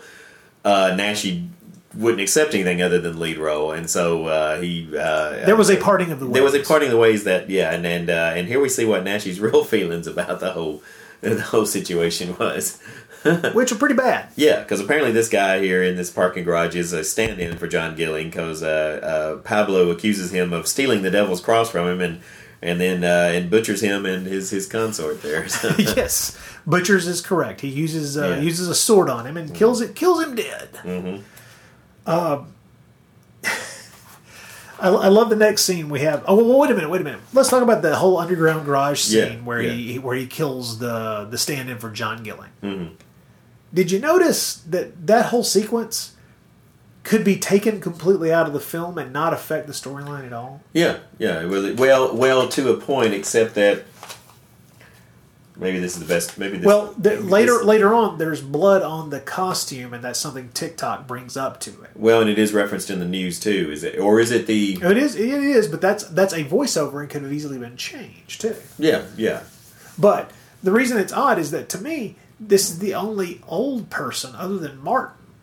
Oh, I see what you're saying. Yeah, because all the other people that he kills are young filmmakers. You're right. And starlets. That's a good point. So. Yeah. It's. I mean, it's not that big a standout because he kills Martin too, and then later on he ends up killing people of lots of different ages. But nevertheless, it did kind of stand out in that it comes right after the sequence where they're sitting in the limousine talking about him directing some movies for them, and the sequence after it doesn't. They don't really fit. I mean, you could take that sequence out.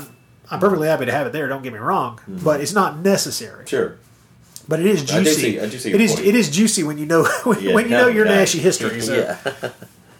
Well, the next sequence has TikTok talking with Pablo, and she just flat out tells him that she knows he's killing people. Mm-hmm. She's put 2 and 2 together. Mm-hmm. She's well aware of what he's doing and what's going on here. The next scene is the actor that Pablo had dinner with, had lunch with, and bought lunch for. His name was Brutus, and he's sitting and talking with him again, and they're talking a little bit back and forth about these horrible murders that are going on, and Brutus is saying, how it's, this is awful, this is terrible, and Pablo doesn't seem all that upset about it.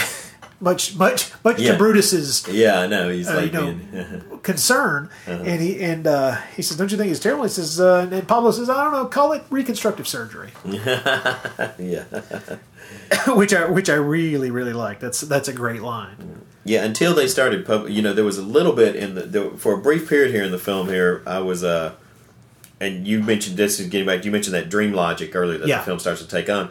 For a little while in this film, I was actually wondering if these murders were actually happening anywhere other than Pablo's head. And it wasn't, and because, there's no, because he's doing this and then nobody's referring to him. Another thing made me think about was after he commits that first, where he kills Martin and flashes back on killing the people at the audition, we talked about, then you see him at that park bench there, and in that scene where he's at the park bench, he starts to look around him like he's coming out of a daze. Like he's almost been, and there's a couple of times when that happens early on in the film, and I'm sitting there wondering like how much this in his head. Now, when it starts to then get this point where they're openly talking about like these people that he's killed have disappeared and they're in the news, and then I'm like, okay, so maybe that's not so much, but it's kind of neat for a little while. I was starting to wonder if they were going to go down that road, sort of similar to the film of American Psycho, like where you watch it, there's a lot of question about how much really does he do and how much happens in his head if it was going down that sort of path. But, well, there's another part where, if you've ever seen Roman Polanski's film Repulsion. Oh yeah. Where you watch Catherine Deneuve deteriorate over the course of a weekend. Love that film,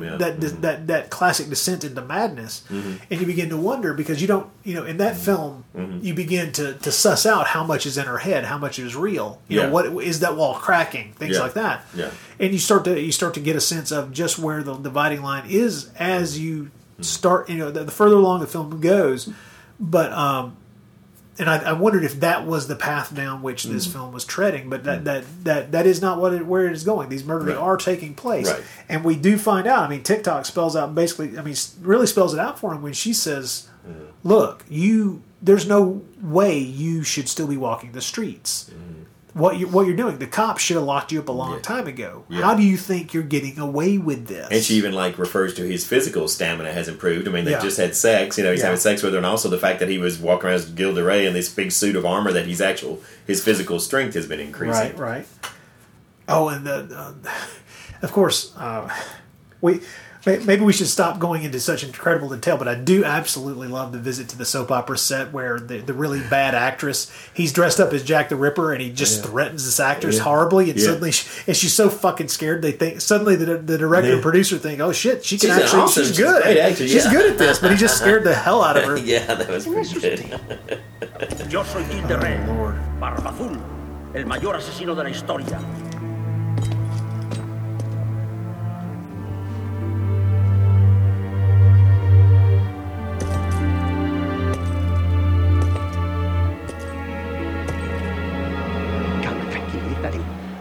Este tío me lo ventilo yo. Lleva un colocón de la hostia. Oye, Jaume, ten cuidado. Este tío es peligroso. Puta de oros, pero si tú eres Pablo Tevenet. ¿Dónde coño has estado metido durante todos estos años? En el infierno, cerdo. Empujado por ti, por otros como tú. Al caos, a la miseria. ¿Por qué? ¿Porque no quisiste seguir conmigo en el proyecto de la Cruz del Diablo? Que no quise. 5. Me engañaste y me echaste. Tranquilízate, Tevenet. Comprendo que me porté muy mal contigo, pero todo eso ocurrió hace ya muchos años. Además, si charlamos tranquilamente, a lo mejor puedo echarte una mano. Tú y el hipócrita de Pórtolas me robasteis el proyecto. Ese fue el principio de mi desastre. Supe que las cosas te fueron rematadamente mal. Pero ya sabes cómo es este mundillo. Sentí mucho la muerte de tu hija. Una verdadera desgracia, pobre chica. Ferrero, tú no vas a volver a Hollywood. Pero tu próxima crónica va a escribir otro.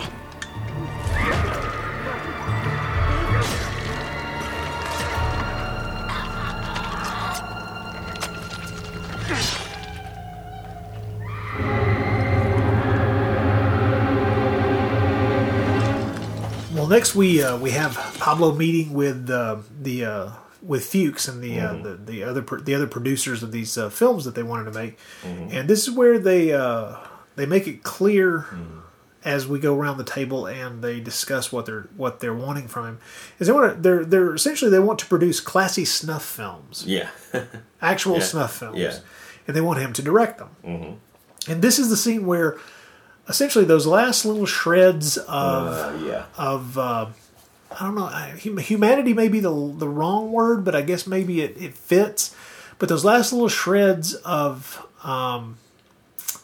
being a good and kind person are kind of plucked away from Pablo. Yeah, where they're explaining this to him, and he in the final moment where he's not sure that he can go along with this, and he says it's very harsh to kill innocent people. And one of them looks at him and goes, "Well, I mean, you're a professional." Yeah. And he kind of nods his head and smiles, and he goes, "Yes, yes, I'm a professional." And you really, I mean, that's when you realize, okay, wait a minute, he just agreed to do something he said might not be such a good idea, killing innocent people. He just went along with this. Yeah. Is that really going to happen? What's happening here? Although you might say at this point, well, he has been killing innocent people, regardless of the fact that they're scumbags and jerks. Yeah. Innocent is still, I mean, I don't know if it's in the eye of the beholder, but he's definitely killing some people who don't necessarily need to be killed. Yeah, right, exactly. It's like no matter how much you might sympathize with his beef against the the industry. I don't know if he might be taking things a little far. Well, next is a scene we see Pablo go into a bar where he talks to the bartender and buys from the bartender a gun. Yeah. He buys a handgun from him. And this is interesting because he suddenly decided he needs a firearm. Next, he's dressed as Ivan the Terrible outside the club, outside the club Pandora, keeping up, I guess, what would be referred to as day job, although it's really a night job. And this is where TikTok says that she knows what he's doing, and that he needs to think about what he's doing here. But this is the scene where TikTok comes out, speaks to him, right, and then goes back in the club, and Pablo watches her go back in, and you start to realize that he really has some affection for her, is possibly in love with her, which is a big mistake. Yes. Because now he sees her going to the club with another man and remembers that her background is that she, years before she was a prostitute. Yeah, I don't think we may have skipped right over that. But is that the reason we find out why they call her TikTok. Which I think is a really neat little character bit, which is that when she was a prostitute, she used a stopwatch to time her sessions. With her customers, her clients, we should say. So Pablo has another meeting with the Refugee. Pablo really needs to fall in love with a prostitute. That would be just perfect for his psychological state of mind at this moment. Pablo has a meeting with the Refugee telling him that these cinema producers. I'm sorry, but then again, is he falling in love with a prostitute because he identifies with her because he is prostituting his art? Isn't it wonderful to be pretentious? But pretentious is so much fun. I love it. It gives me a big pretentious stiffy to talk about this stuff. Pretentious stiffy. All right. Anyway, you are hurting me in the best, most unkind way. All right. Go back on track. Sorry. No. That's all right. If I can dip my toes in pretension, then you may dip your wick there. Therefore, as well, sir. After 50 episodes, we've earned the right to be off color and to deviate down strange avenues. I don't know that. I think that we were doing that before we ever earned any right to do so. The first episode we were. Yes, it's like I think we were on track for about 20 minutes, and then it all went to hell. So but he has this meeting with Refugee where he's explaining his situation with these cinema producers.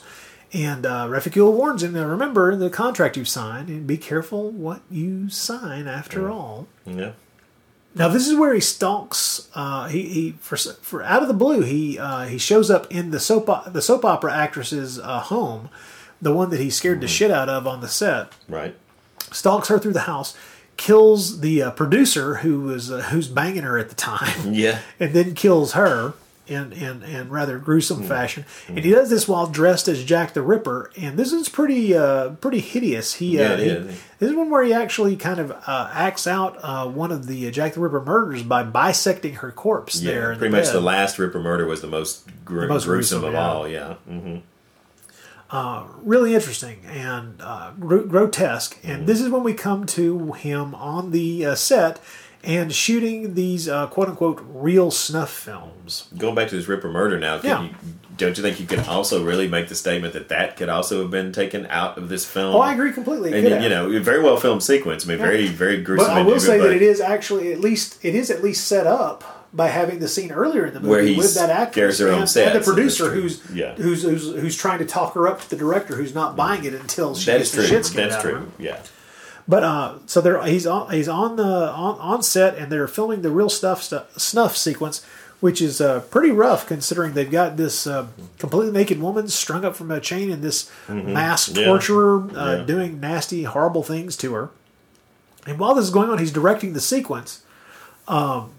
Pablo starts to flash on his daughter, who, remember, his daughter was murdered. She didn't just die, she was murdered. Right. And he starts to flash on his daughter's face and starts to see the female victim in this quote-unquote real snuff film they're making as his daughter. Yeah. And he flips out and shoots the actor who is the torturer, and then shoots the cameraman, and then turns around and at the table where Fuchs and the other producers are, he shoots them all. He kills them all. While they laugh, they're thinking this is the funniest thing in the world, even while they're being killed. They've kind of had sort of a satanic appearance to themselves as well, or sort of a weird appearance too. This has been kind of a strange group of characters too, Very much so, considering they're shooting in a crypt in a graveyard, and apparently this Fuchs character owns graveyards and cemeteries all over the country. Yeah. Or all over the world. I think it's even stated all over the world, which points to a kind of supernatural aspect in this character as well. And of course, this sequence where he kills them while they laugh at the whole thing kind of points toward that as well. Yeah. This is the scene where TikTok comes completely clean, and this is after he slaughters everybody on the film set. Right. Puts her cards on the table and he says, "Think about it. Why haven't the police caught you?" Yeah. Well, you by now, with what you've been doing, you should be in prison. Right. And she says, if you want to know what's really going on, here's Refucule's password. Go to his computer in his office in the club, and check out the information he's got on his laptop. Well, he's looking through it. He's looking over everything in Refucule's laptop there. When Refugule shows back up in his office unexpected, and believe it or not, it hasn't been obvious to anybody else in the film, but apparently Refugule spelled backwards is Lucifer. Lucifer, dun dun. Yeah. The computer spews up all this information. We have this confrontation between, let's just call him Lucifer, and Pablo. Pablo explains that the number 666 is involved here because apparently Pablo was born on the 6th day of the 6th month. He was the 6th son of his father, and therefore he was, he's right. He was ripe for being the tool that Lucifer needed here. But it was missing one thing, and as soon as he says that, Pablo is hip to the thing that was missing, and he says virgin blood. Yeah, and he's like, and Refugule cops to the fact that they had his daughter murdered, which is the thing that pushed him over the edge and made him the perfect vessel for what they want to accomplish. And at that point, I think we probably ought to kind of chop the discussion of the details down to size here and kind of move away from it, and not give away too much of the ending, because there's a fair amount of the rest of the movie that's left. It's a short film overall, folks. The film is an hour and I think about 21 minutes. Something like that. Is when the credits start to roll, I think. And the credits lengthen the film out to about an hour 26 or 27. Right. Short watch, fast watch, quickly paced movie. beautiful to look at, well directed, well done overall. Yeah. Some fantastic performances, not just from the actors we've singled out and talked about, but honestly from the entire cast. We didn't talk a whole lot about the cast, but there's not a whole lot of people here who had involvement in Naschy's earlier career, but the people who are involved in this film have some really strong careers. There's some people in this film who have some very lengthy resumes there, and a lot of them do really good work in the film. It's a fantastic movie, and it's really well done, and it's one that, like I say, as we said at the top of the podcast, it's something that I honestly would hope that more people would seek out. I think it's well done. Yeah. And it's something I think that you don't even really have to be a major Naschy aficionado. I was going to say it too. This is a film that I would recommend to anyone who likes a good thriller, good horror movie. I would recommend this to. Yeah, I agree with you. This is a pretty hip happening, pretty damn interesting and fun movie, and it really is. It's. We've talked about this before over the course of the life of the podcast. We've talked about how, for your favorite horror actors, you always hope for them to have that crowning achievement, a film near the end of their career, near the end of a long, illustrious career in the genre, that kind of puts a cap on their career, that kind of gives you some insight into what they were capable of, that shows you their abilities. It gives them one last really strong movie, strong performance, strong character to go out on. To, in a way, like I say, put a cap on their career. And you look back and you go, well, Karloff had targets. Yeah. Even though there were a few, there was terrible Mexican movies. Very few actors get to make it their final film, but at least they make one. If they can make one at least close enough to the end that you can, like you said, think of it as that capper on the career, even if there's a few little, there are a few things after, but hey, But you're right. Targets was terrific for Karloff. For Karloff. And there are other actors who have had that opportunity, who've had that capper film. Yeah, Vincent Price had The Whales of August, and he also had the appearance Edward Scissorhands. Edward Scissorhands role. Yeah. One might even say The Great Mouse Detective, but I'm not crazy. I enjoy the film. Don't get me wrong. Hey, that's fun. That's a good point. It's a good film. Hey, Vincent Price sings in that movie. He does. So come on. But what you have with this is one of those kind of dream moments for a horror film icon. Yeah. You have this is his last great movie. Now, he lived for 5 years after this. He made he made a couple more movies after this, but this is the last of his scripts to be produced. Well, I mean, one could say in Pusa, but it didn't get finished, and it certainly didn't get finished by him. Right. This is the movie that, for any Naschy fan, this is the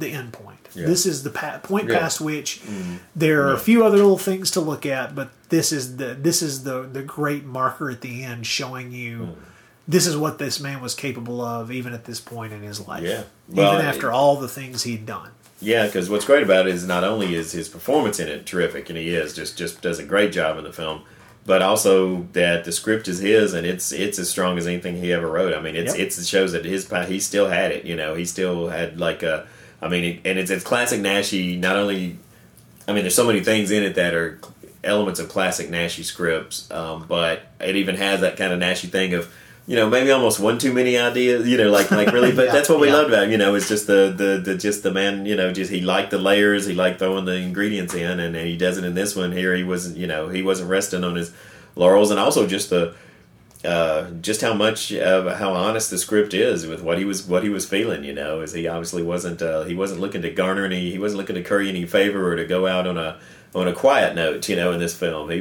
really was shouting at the devil in this one. Yeah, so, this is a blast of vitriol. This is a man who's in a lot of ways biting the hand that's fed him. This is it hasn't fed him for a while. Right. And that's what he's pissed about. Yeah. But he's definitely going out on not just a high note, but a high, bitter, cracking note. This is someone who's said, all right, fine.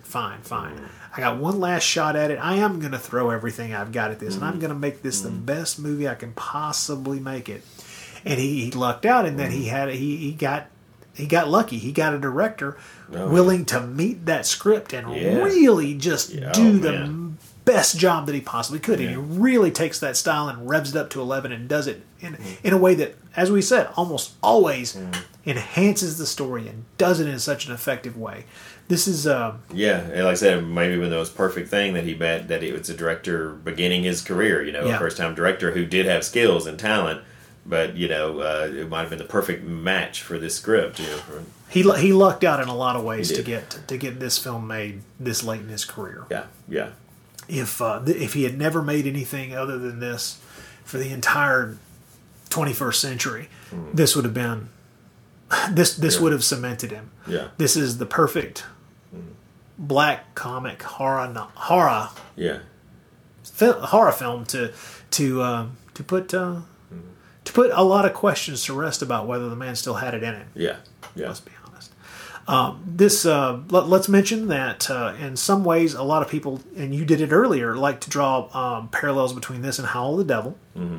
And to a large degree, this is you could talk about Lycanthropo if you'd like, that happened in the 90s, but in a lot of ways, this is the first real full-blooded horror movie that Naschy had written and starred in since Howl of the Devil. Yeah. And they are similar in the kind of story they're telling, but it's not hard to say. As much as I like Howl of the Devil, and I do like Howl of the Devil, this is the better film. Yeah. And maybe it's a better film simply because it is tempered by more experience. It is tempered by collaborating with a young director with a lot to prove. I think so. I agree. It is the better film. Howl of the Devil had its merits, and it's certainly a film of interest. But this film is definitely a powerful film. Got some strong moments, and Naschy's good in that too. But this film is the greater achievement there, I think. Well, on the 1 to 10 scale, what do you end up giving this? I end up giving it an 8. That's exactly where I fell as well. This is an 8. I think it's not a perfect film, but it is really strong. Yeah, and just the fact that it's a film that I'd recommend to anybody who loves film, who's into horror films and into European films, and also just who appreciates films that don't spell everything out for you, that leave you with some questions about what's really going on, and this one does. Like I said, we're gonna let you discover that for yourself. But the ending is an interesting one, and it's one that you'll find yourself maybe perplexed, maybe you'll figure it out more than maybe necessarily I did. I've got my ideas, but it's a fun film to think about. I mean, it leaves you, what it's really saying. So When you think back to how many of Naschy's films, the movies that he scripted, how many of them have those wonderful endings that we so often talk about, where there's this neat little piece of information that you're given near the end of the story that puts a different spin on a lot of things. It's not necessarily a twist ending. Some cases it is, but it's the kind of thing that changes your perspective on the entire story. Puts a kind of not a Rod Serling Twilight Zone kind of ending on something. It's never anything like that. Right. But it does give you some real insight into some of the character motivations or class distinctions within certain stories, and that's about as far as I'm willing to go without spoiling other movies. Right. But it's really nice that as a storyteller, I think Naschy really kind of inherently understood end strong. Strong. Yeah. And with Rojo Sangre, I think we have an example of him ending strong. This is... I will always think of this as his last film. It's really just his last great film, but it's so much fun. It is. And let's make sure people understand that this is a fun movie. Oh yeah. There's a lot of black humor in this, and there's some really disturbing stuff in it. But as we stated, I mean, that opening sequence where he's talking about shoving mice up his ass. I mean, well, and then Naschy's performance, as angry as his character is supposed to, and as kind of depressing as his overall view of where his state is as an actor or what he'd come to. Naschy has kind of a little bit of a glint in his eye in this film. I think maybe realizing that he was in the hands of a good director, or getting to put this outlandish stuff on the screen at his age, we're still getting to do something like this again. I think he relishes the role, and he's kind of got. He's definitely got I think he's eating it up. I think you're right. He tends to be in this kind of film. Yeah. Well, I tell you what, folks, that'll wrap up our discussion of Rojo Sangre for now. If you would like to give us your 2 cents on this film or any other thing relating to Naschy or any of the bizarre twists and turns that our conversation tends to take, please write us at nashycast@gmail.com. Drop us a line or join us over on the Facebook page for the Naschycast, and we'd be glad to hear from you. For right now, I think we'll take a quick break. We'll come back and we'll let you know what we're doing next time. Damn that Madigan. Madigan. Just call me Dan. What the hell do you care about Dan Madigan? Madigan, from the novel by Richard Dorrit. Richard Widmark is Madigan, detective lieutenant. Henry Fonda, police commissioner in the world's toughest city, New York. Inger Stevens, Julie Madigan, too lonely, too passionate. Co-starring Harry Gardino, James Whitmore, Susan Clark, Michael Dunn, Don Stroud. The story? The story is the city. 7-8 million people. Conflicts, tensions, sex drives, crimes. Drop the gun, Rocky. You're out of your mind, finished. I said tell him to drop the gun!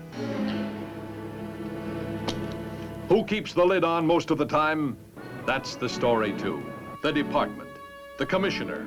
At his level, power plays, corruption, policy. At the cops' level, bullets. I came here for justice, and I'm going to get it. But I don't want a policeman's idea of justice. I think you're talking about revenge, not justice. And finally, the story is Madigan. The whole towering structure jeopardized by one man, Madigan. His strength. Now be a good boy and drink your milk. His weaknesses. After my wife, I love you best. 72 hours to correct his goof, to bring in the killer on the loose. And his private life tripping him up. Why can't it be like it was before you got married? Look, man, you guys got no right to do this. You got nothing to tell you. I got my rights. I want a lawyer. Hey, what'd you do that for? What did I do what for? You got no right to hit me like that. You got the law. You mean I'm supposed to have separate rules for Charlie Kane? What? I don't even have them for myself. What about you and me here in your bedroom? Is there a separate rule for us? What the hell with these fellas? Let's go.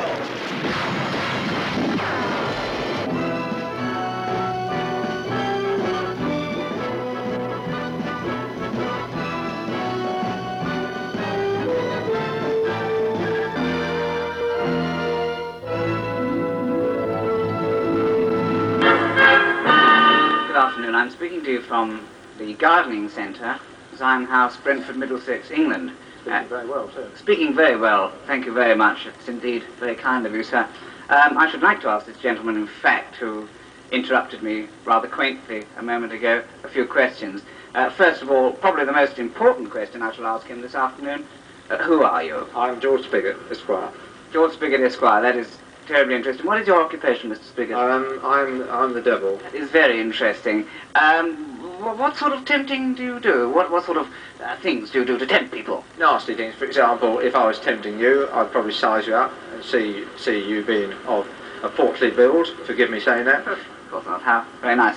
Portly build. I'd come up to you with a cream bun and say, why don't you eat that? That's, you see, tempting you to eat the bun and get fat and fall into the sin of gluttony. It's tremendous work.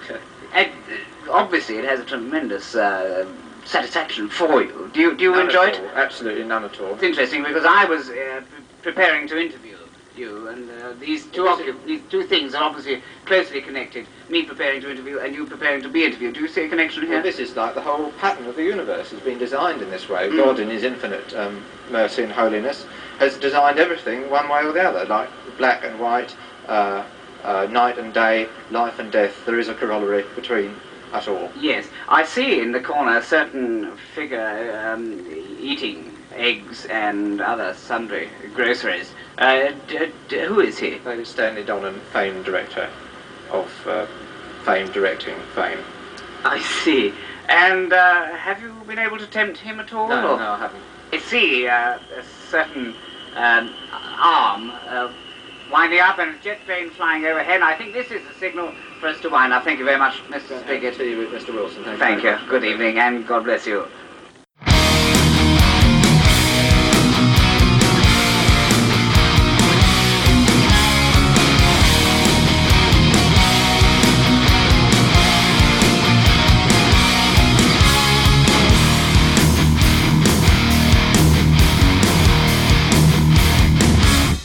Hello there. That, of course, was Peter Cook and Dudley Moore from an improvised promo to one of my favorite comedies about the devil called Bedazzled.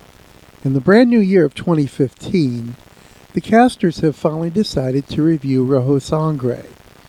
Those of you that know me know that besides Hunchback of the Morgue, this film has a personal connection that even surpasses the former Hunchback as the film that I love the most from Paul Naschy.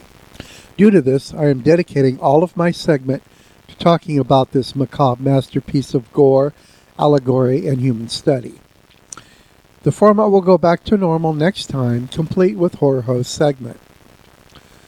I wrote some of what I'm going to say back in September of 2013 on Naschy's birthday in a Facebook post about the film that Naschy's son Sergio called amazing. So I figured that was a great starting point, and then I would fill it out with a little more commentary on the film. I'll try to keep this fresh and not rehash what Rod and Troy have probably already said about the film. Art can speak to you in different ways because the beauty is in the eye of the beholder, and even though it might not be the intention of the artist, you can come away with some truth from your interpretation. In 2010, I was in the pit of despair, losing my wife to illness, my car, and my job the year before. Needless to say, I was very angry and I was very, very, very bitter. Seeing Rojo Sangre changed that. It taught me that if you stay that way, you lose your humanity and become some monster that makes you ashamed of looking in the mirror. With a black heart, you quote-unquote sell your soul to the devil, so to speak, and do things that might feed your primal need for revenge, but in the end will leave you empty and wanting out. But, my friends, it'll be too late. Be careful what you sign, indeed. I don't think Pablo is supposed to be fully liked, and I don't think that was ever Naschy's intention. Seriously, Pablo says himself a couple of times in the film, "I am a fucking loser." Also, there is the story at the beginning of the film about sticking mice in condoms and inserting them rectally. Now, as funny as that story is, and believe me, that's laugh-out-loud funny stuff, this is not a wonderful human being by any stretch of the imagination. The story helps push Pablo over the line from a normal man with normal faults to a man with problems that lead him on his descent into hell. Now, we love the character pretty much because Naschy put a lot of himself into the character. He put a lot of his image and a lot of history into that character, but Pablo is a loser, and he is supposed to be that. And that adds light and shadow to the character and to the story. I love the ending as well. Pablo shoots Reficule, a.k.a. Lucifer, after finding out that he initiated the killing of Pablo's daughter. But hey, silly rabbit, you can't kill the devil. And we hear some narration proving that Satan is still alive and well and continues to drive Operation Thavenet up to its conclusion. Now, after Pablo's death at the hand of the police officer, he ends up in hell, where he becomes a demon just like what he saw on Reficule's computer. He then ends up back on Earth with a different name and a power to make films that win awards. However, you can see that his hateful black heart now has graduated to demon status, and he doesn't seem to enjoy anything about what he does, regardless of the satanically fueled accolades that now come his way. He looks at the screen and seems to be plead with us, the viewer. Be careful what you sign, he says, and I could not have said it better myself. Those of you that have read Naschy's biography know that the Mozart composition, Desiree, has followed him and popped up at certain times in his life as sort of a soundtrack to some of the weirder and darker events in Naschy's life. As I always end with a song, I thought that this was a perfect idea for a song to end this segment with. Here is a little history of the poem/song. Desiree itself is a Latin poem or hymn which prays mercy at the dawn of the apocalypse. The poem was originally written by Thomas of Celano, an Italian friar of the Franciscans, who lived in the 13th century, and the poem was an obligatory part of the Roman Catholic Requiem Mass for some centuries before 1969. Now, the version I have chosen is from the thrash metal band Believer. Believer was formed in Colebrook, Pennsylvania in 1986. The second album, Sanity Obscure, has the song Desiree Day of Wrath, and it is usually cited as the highlight of the album. The orchestral section was conducted by Scott Layard, and the song's first 3 minutes consist of an orchestral string, synthesizer effect, and the soprano's vocals of Julian Layard Hodge. After that, the band joins in with its thrash metal output, in contrast with the orchestration. Now, until next time, this is your man in the field, Dan, signing off. Until next time, Viva Nashi. Oh, Believer.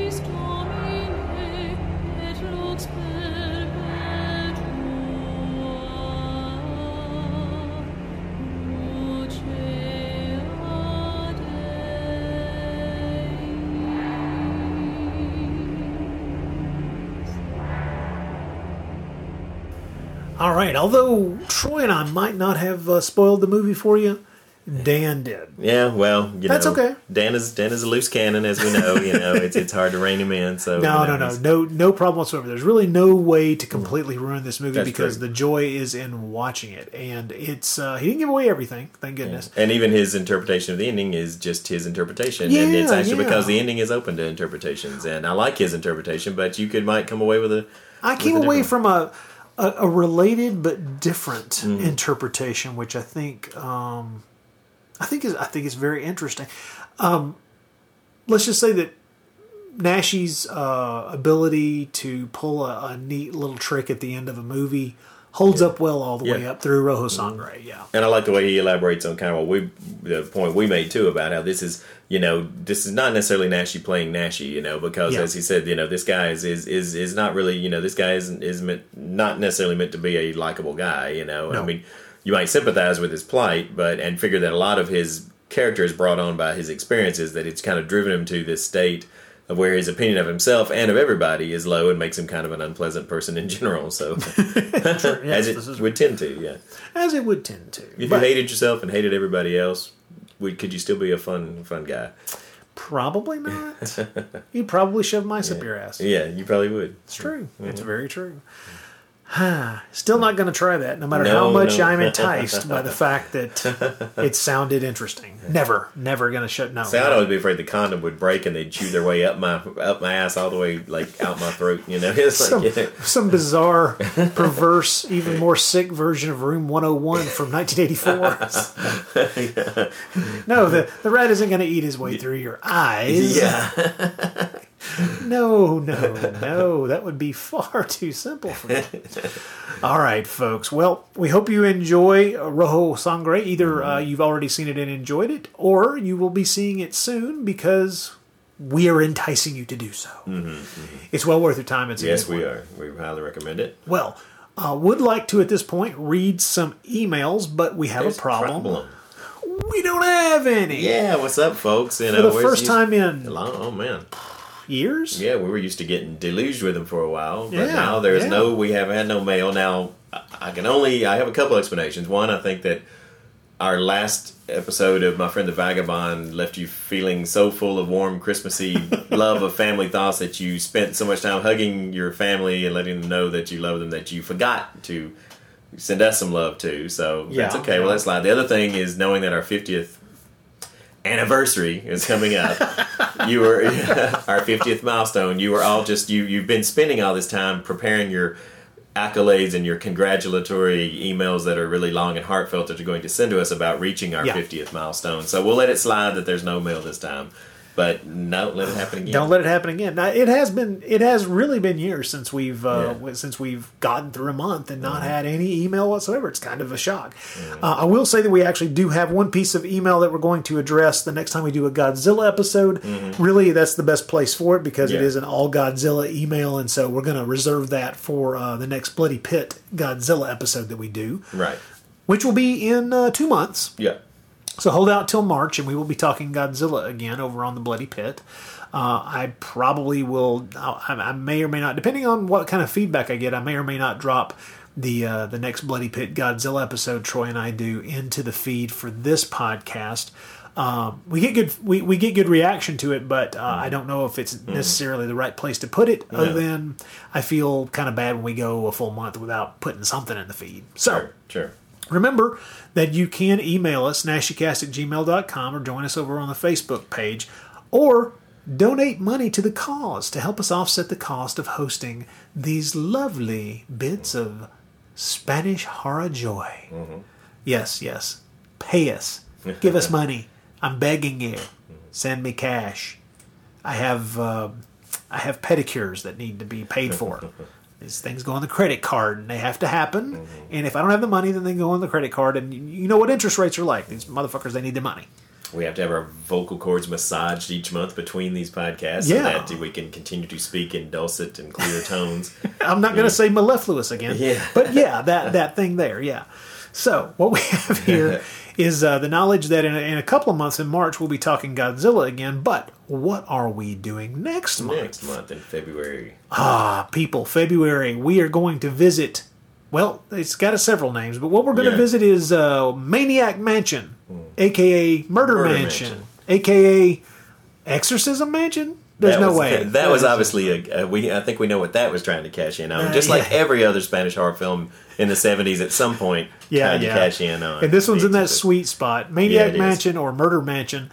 I think of it as Murder Mansion, but it came out in 1972. Well, what bothers me about Maniac Mansion is, correct me if I'm wrong, but wasn't that also the title of, what was the name of this comedy series that Joe Flaherty did for back in the Oh my God, I don't know, dude. I almost want to say it was called Maniac Mansion 2, but there was some kind of comedy. I watched it. I got to see a couple episodes of it, but there was a comedy series that had Joe Flaherty from SCTV that I think kind of had a sort of a supernatural or kind of was an Adam. Oh my God, you're right. Maniac Mansion, 1990 TV series. Oh my God. Yes, Joe Flaherty. Yes, Paul Flaherty. Yes, brother was he created it. Yeah, the stars had along Joe with Flaherty, Eugene Levy and Martin. Levy, Michael Short, not Martin, but Michael Short. Yeah. Oh my Lord, dude! There were 3 seasons. I remember seeing a few episodes of it. But see, that's what bothers me about calling this film Maniac Mansion. Is that's why to me I have to keep calling it Murder Mansion or I'll lose my mind because it makes me think of this show here. You don't remember this at all, huh? Dude, I had no idea that anything like a TV series called Maniac Mansion starring Joe Flaherty even existed. Mm-hmm. Holy hell. Tell me, just give me one sentence when I ask, just answer this question very briefly. Uh-huh. Have I been saved or cursed by not knowing this show exists? Haven't seen enough to tell you one way or the other. That is not a sufficient answer. I know, answer. But it's true. Failed, I think I've only seen I only saw a couple episodes. As I recall, I found them pretty entertaining. How they would hold up now, I can't tell you. But I seem to find them amusing. I love Joe Flaherty anyway, so anything he's in. Well, it's anything SCTV. Any of the SCTV people, I worship that show. I'll put it this way: if it were to come out if this were to ever show up on DVD, I could totally see like Shout Factory or something putting this out. Probably. If they ever did, I would be willing to watch them, to check them out, revisit them. I would give it a chance. That's completely bizarre. But I'm going to have to push it out of my head when we're doing this film called Murder Mansion. Now, folks, we will not be reviewing the TV series Maniac Mansion starring Joe Flaherty. We will be watching and reviewing and talking in depth about Murder Mansion, a.k.a. Maniac Mansion from 1972, the Spanish-made horror film. Yep. It is a joy. If you have never seen it, I do recommend that you seek it out. It is a fairly easy one to find. It's shown up on a lot of the Mill Creek packs. I do believe it shows up on some of the bootleg packs, the cheap, 100 horror film, 50 horror film packs. Right. I think you could find it in under one of those two titles pretty easily. Well, this will be a first for me. I've not seen it. Oh, I have. I caught up with it several years ago.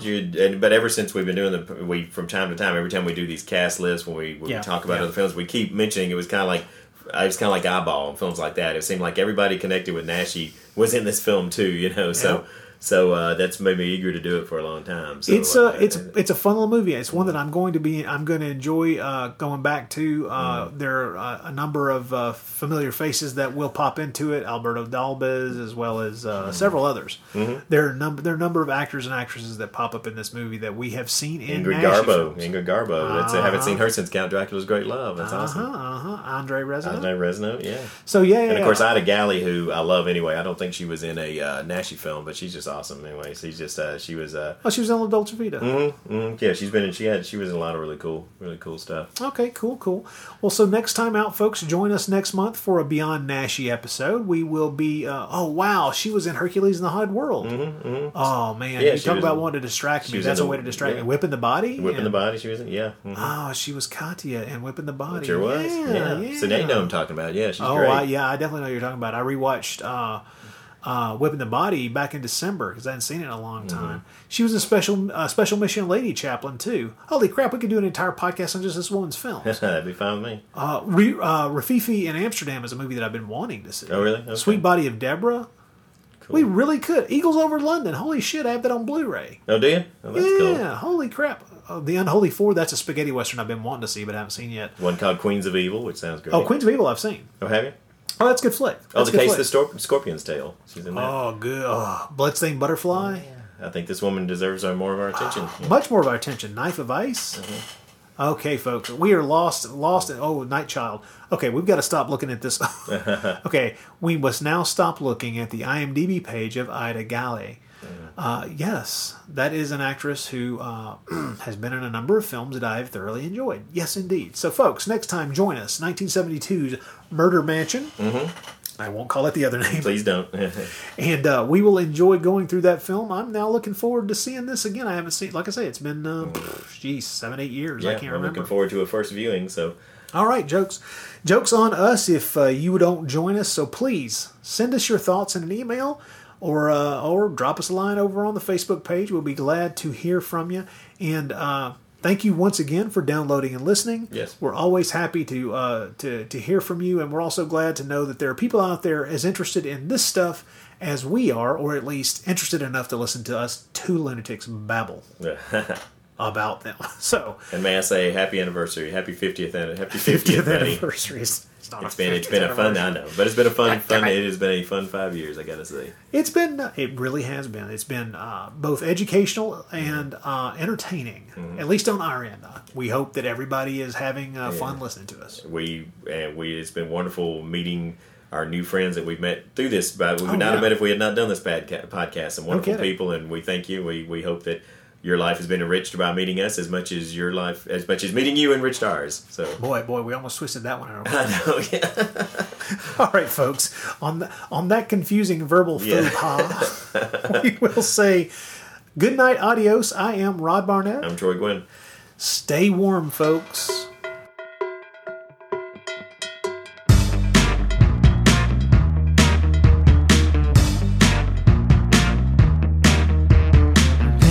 You groove back another kind of life, one you think that you deserve.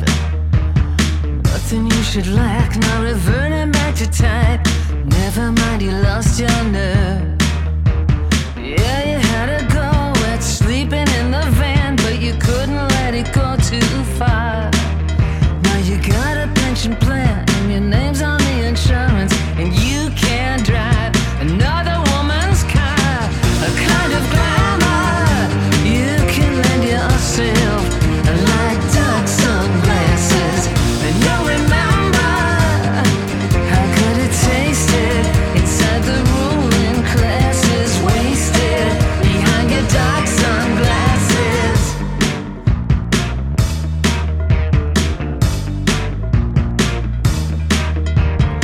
She's got a ball gown for charities and such, like a debutante from days gone by. Shaving where her tired isn't sacrificing much. You lucky guy, you can still get high. Yes sir, no sir, Sunday will be there.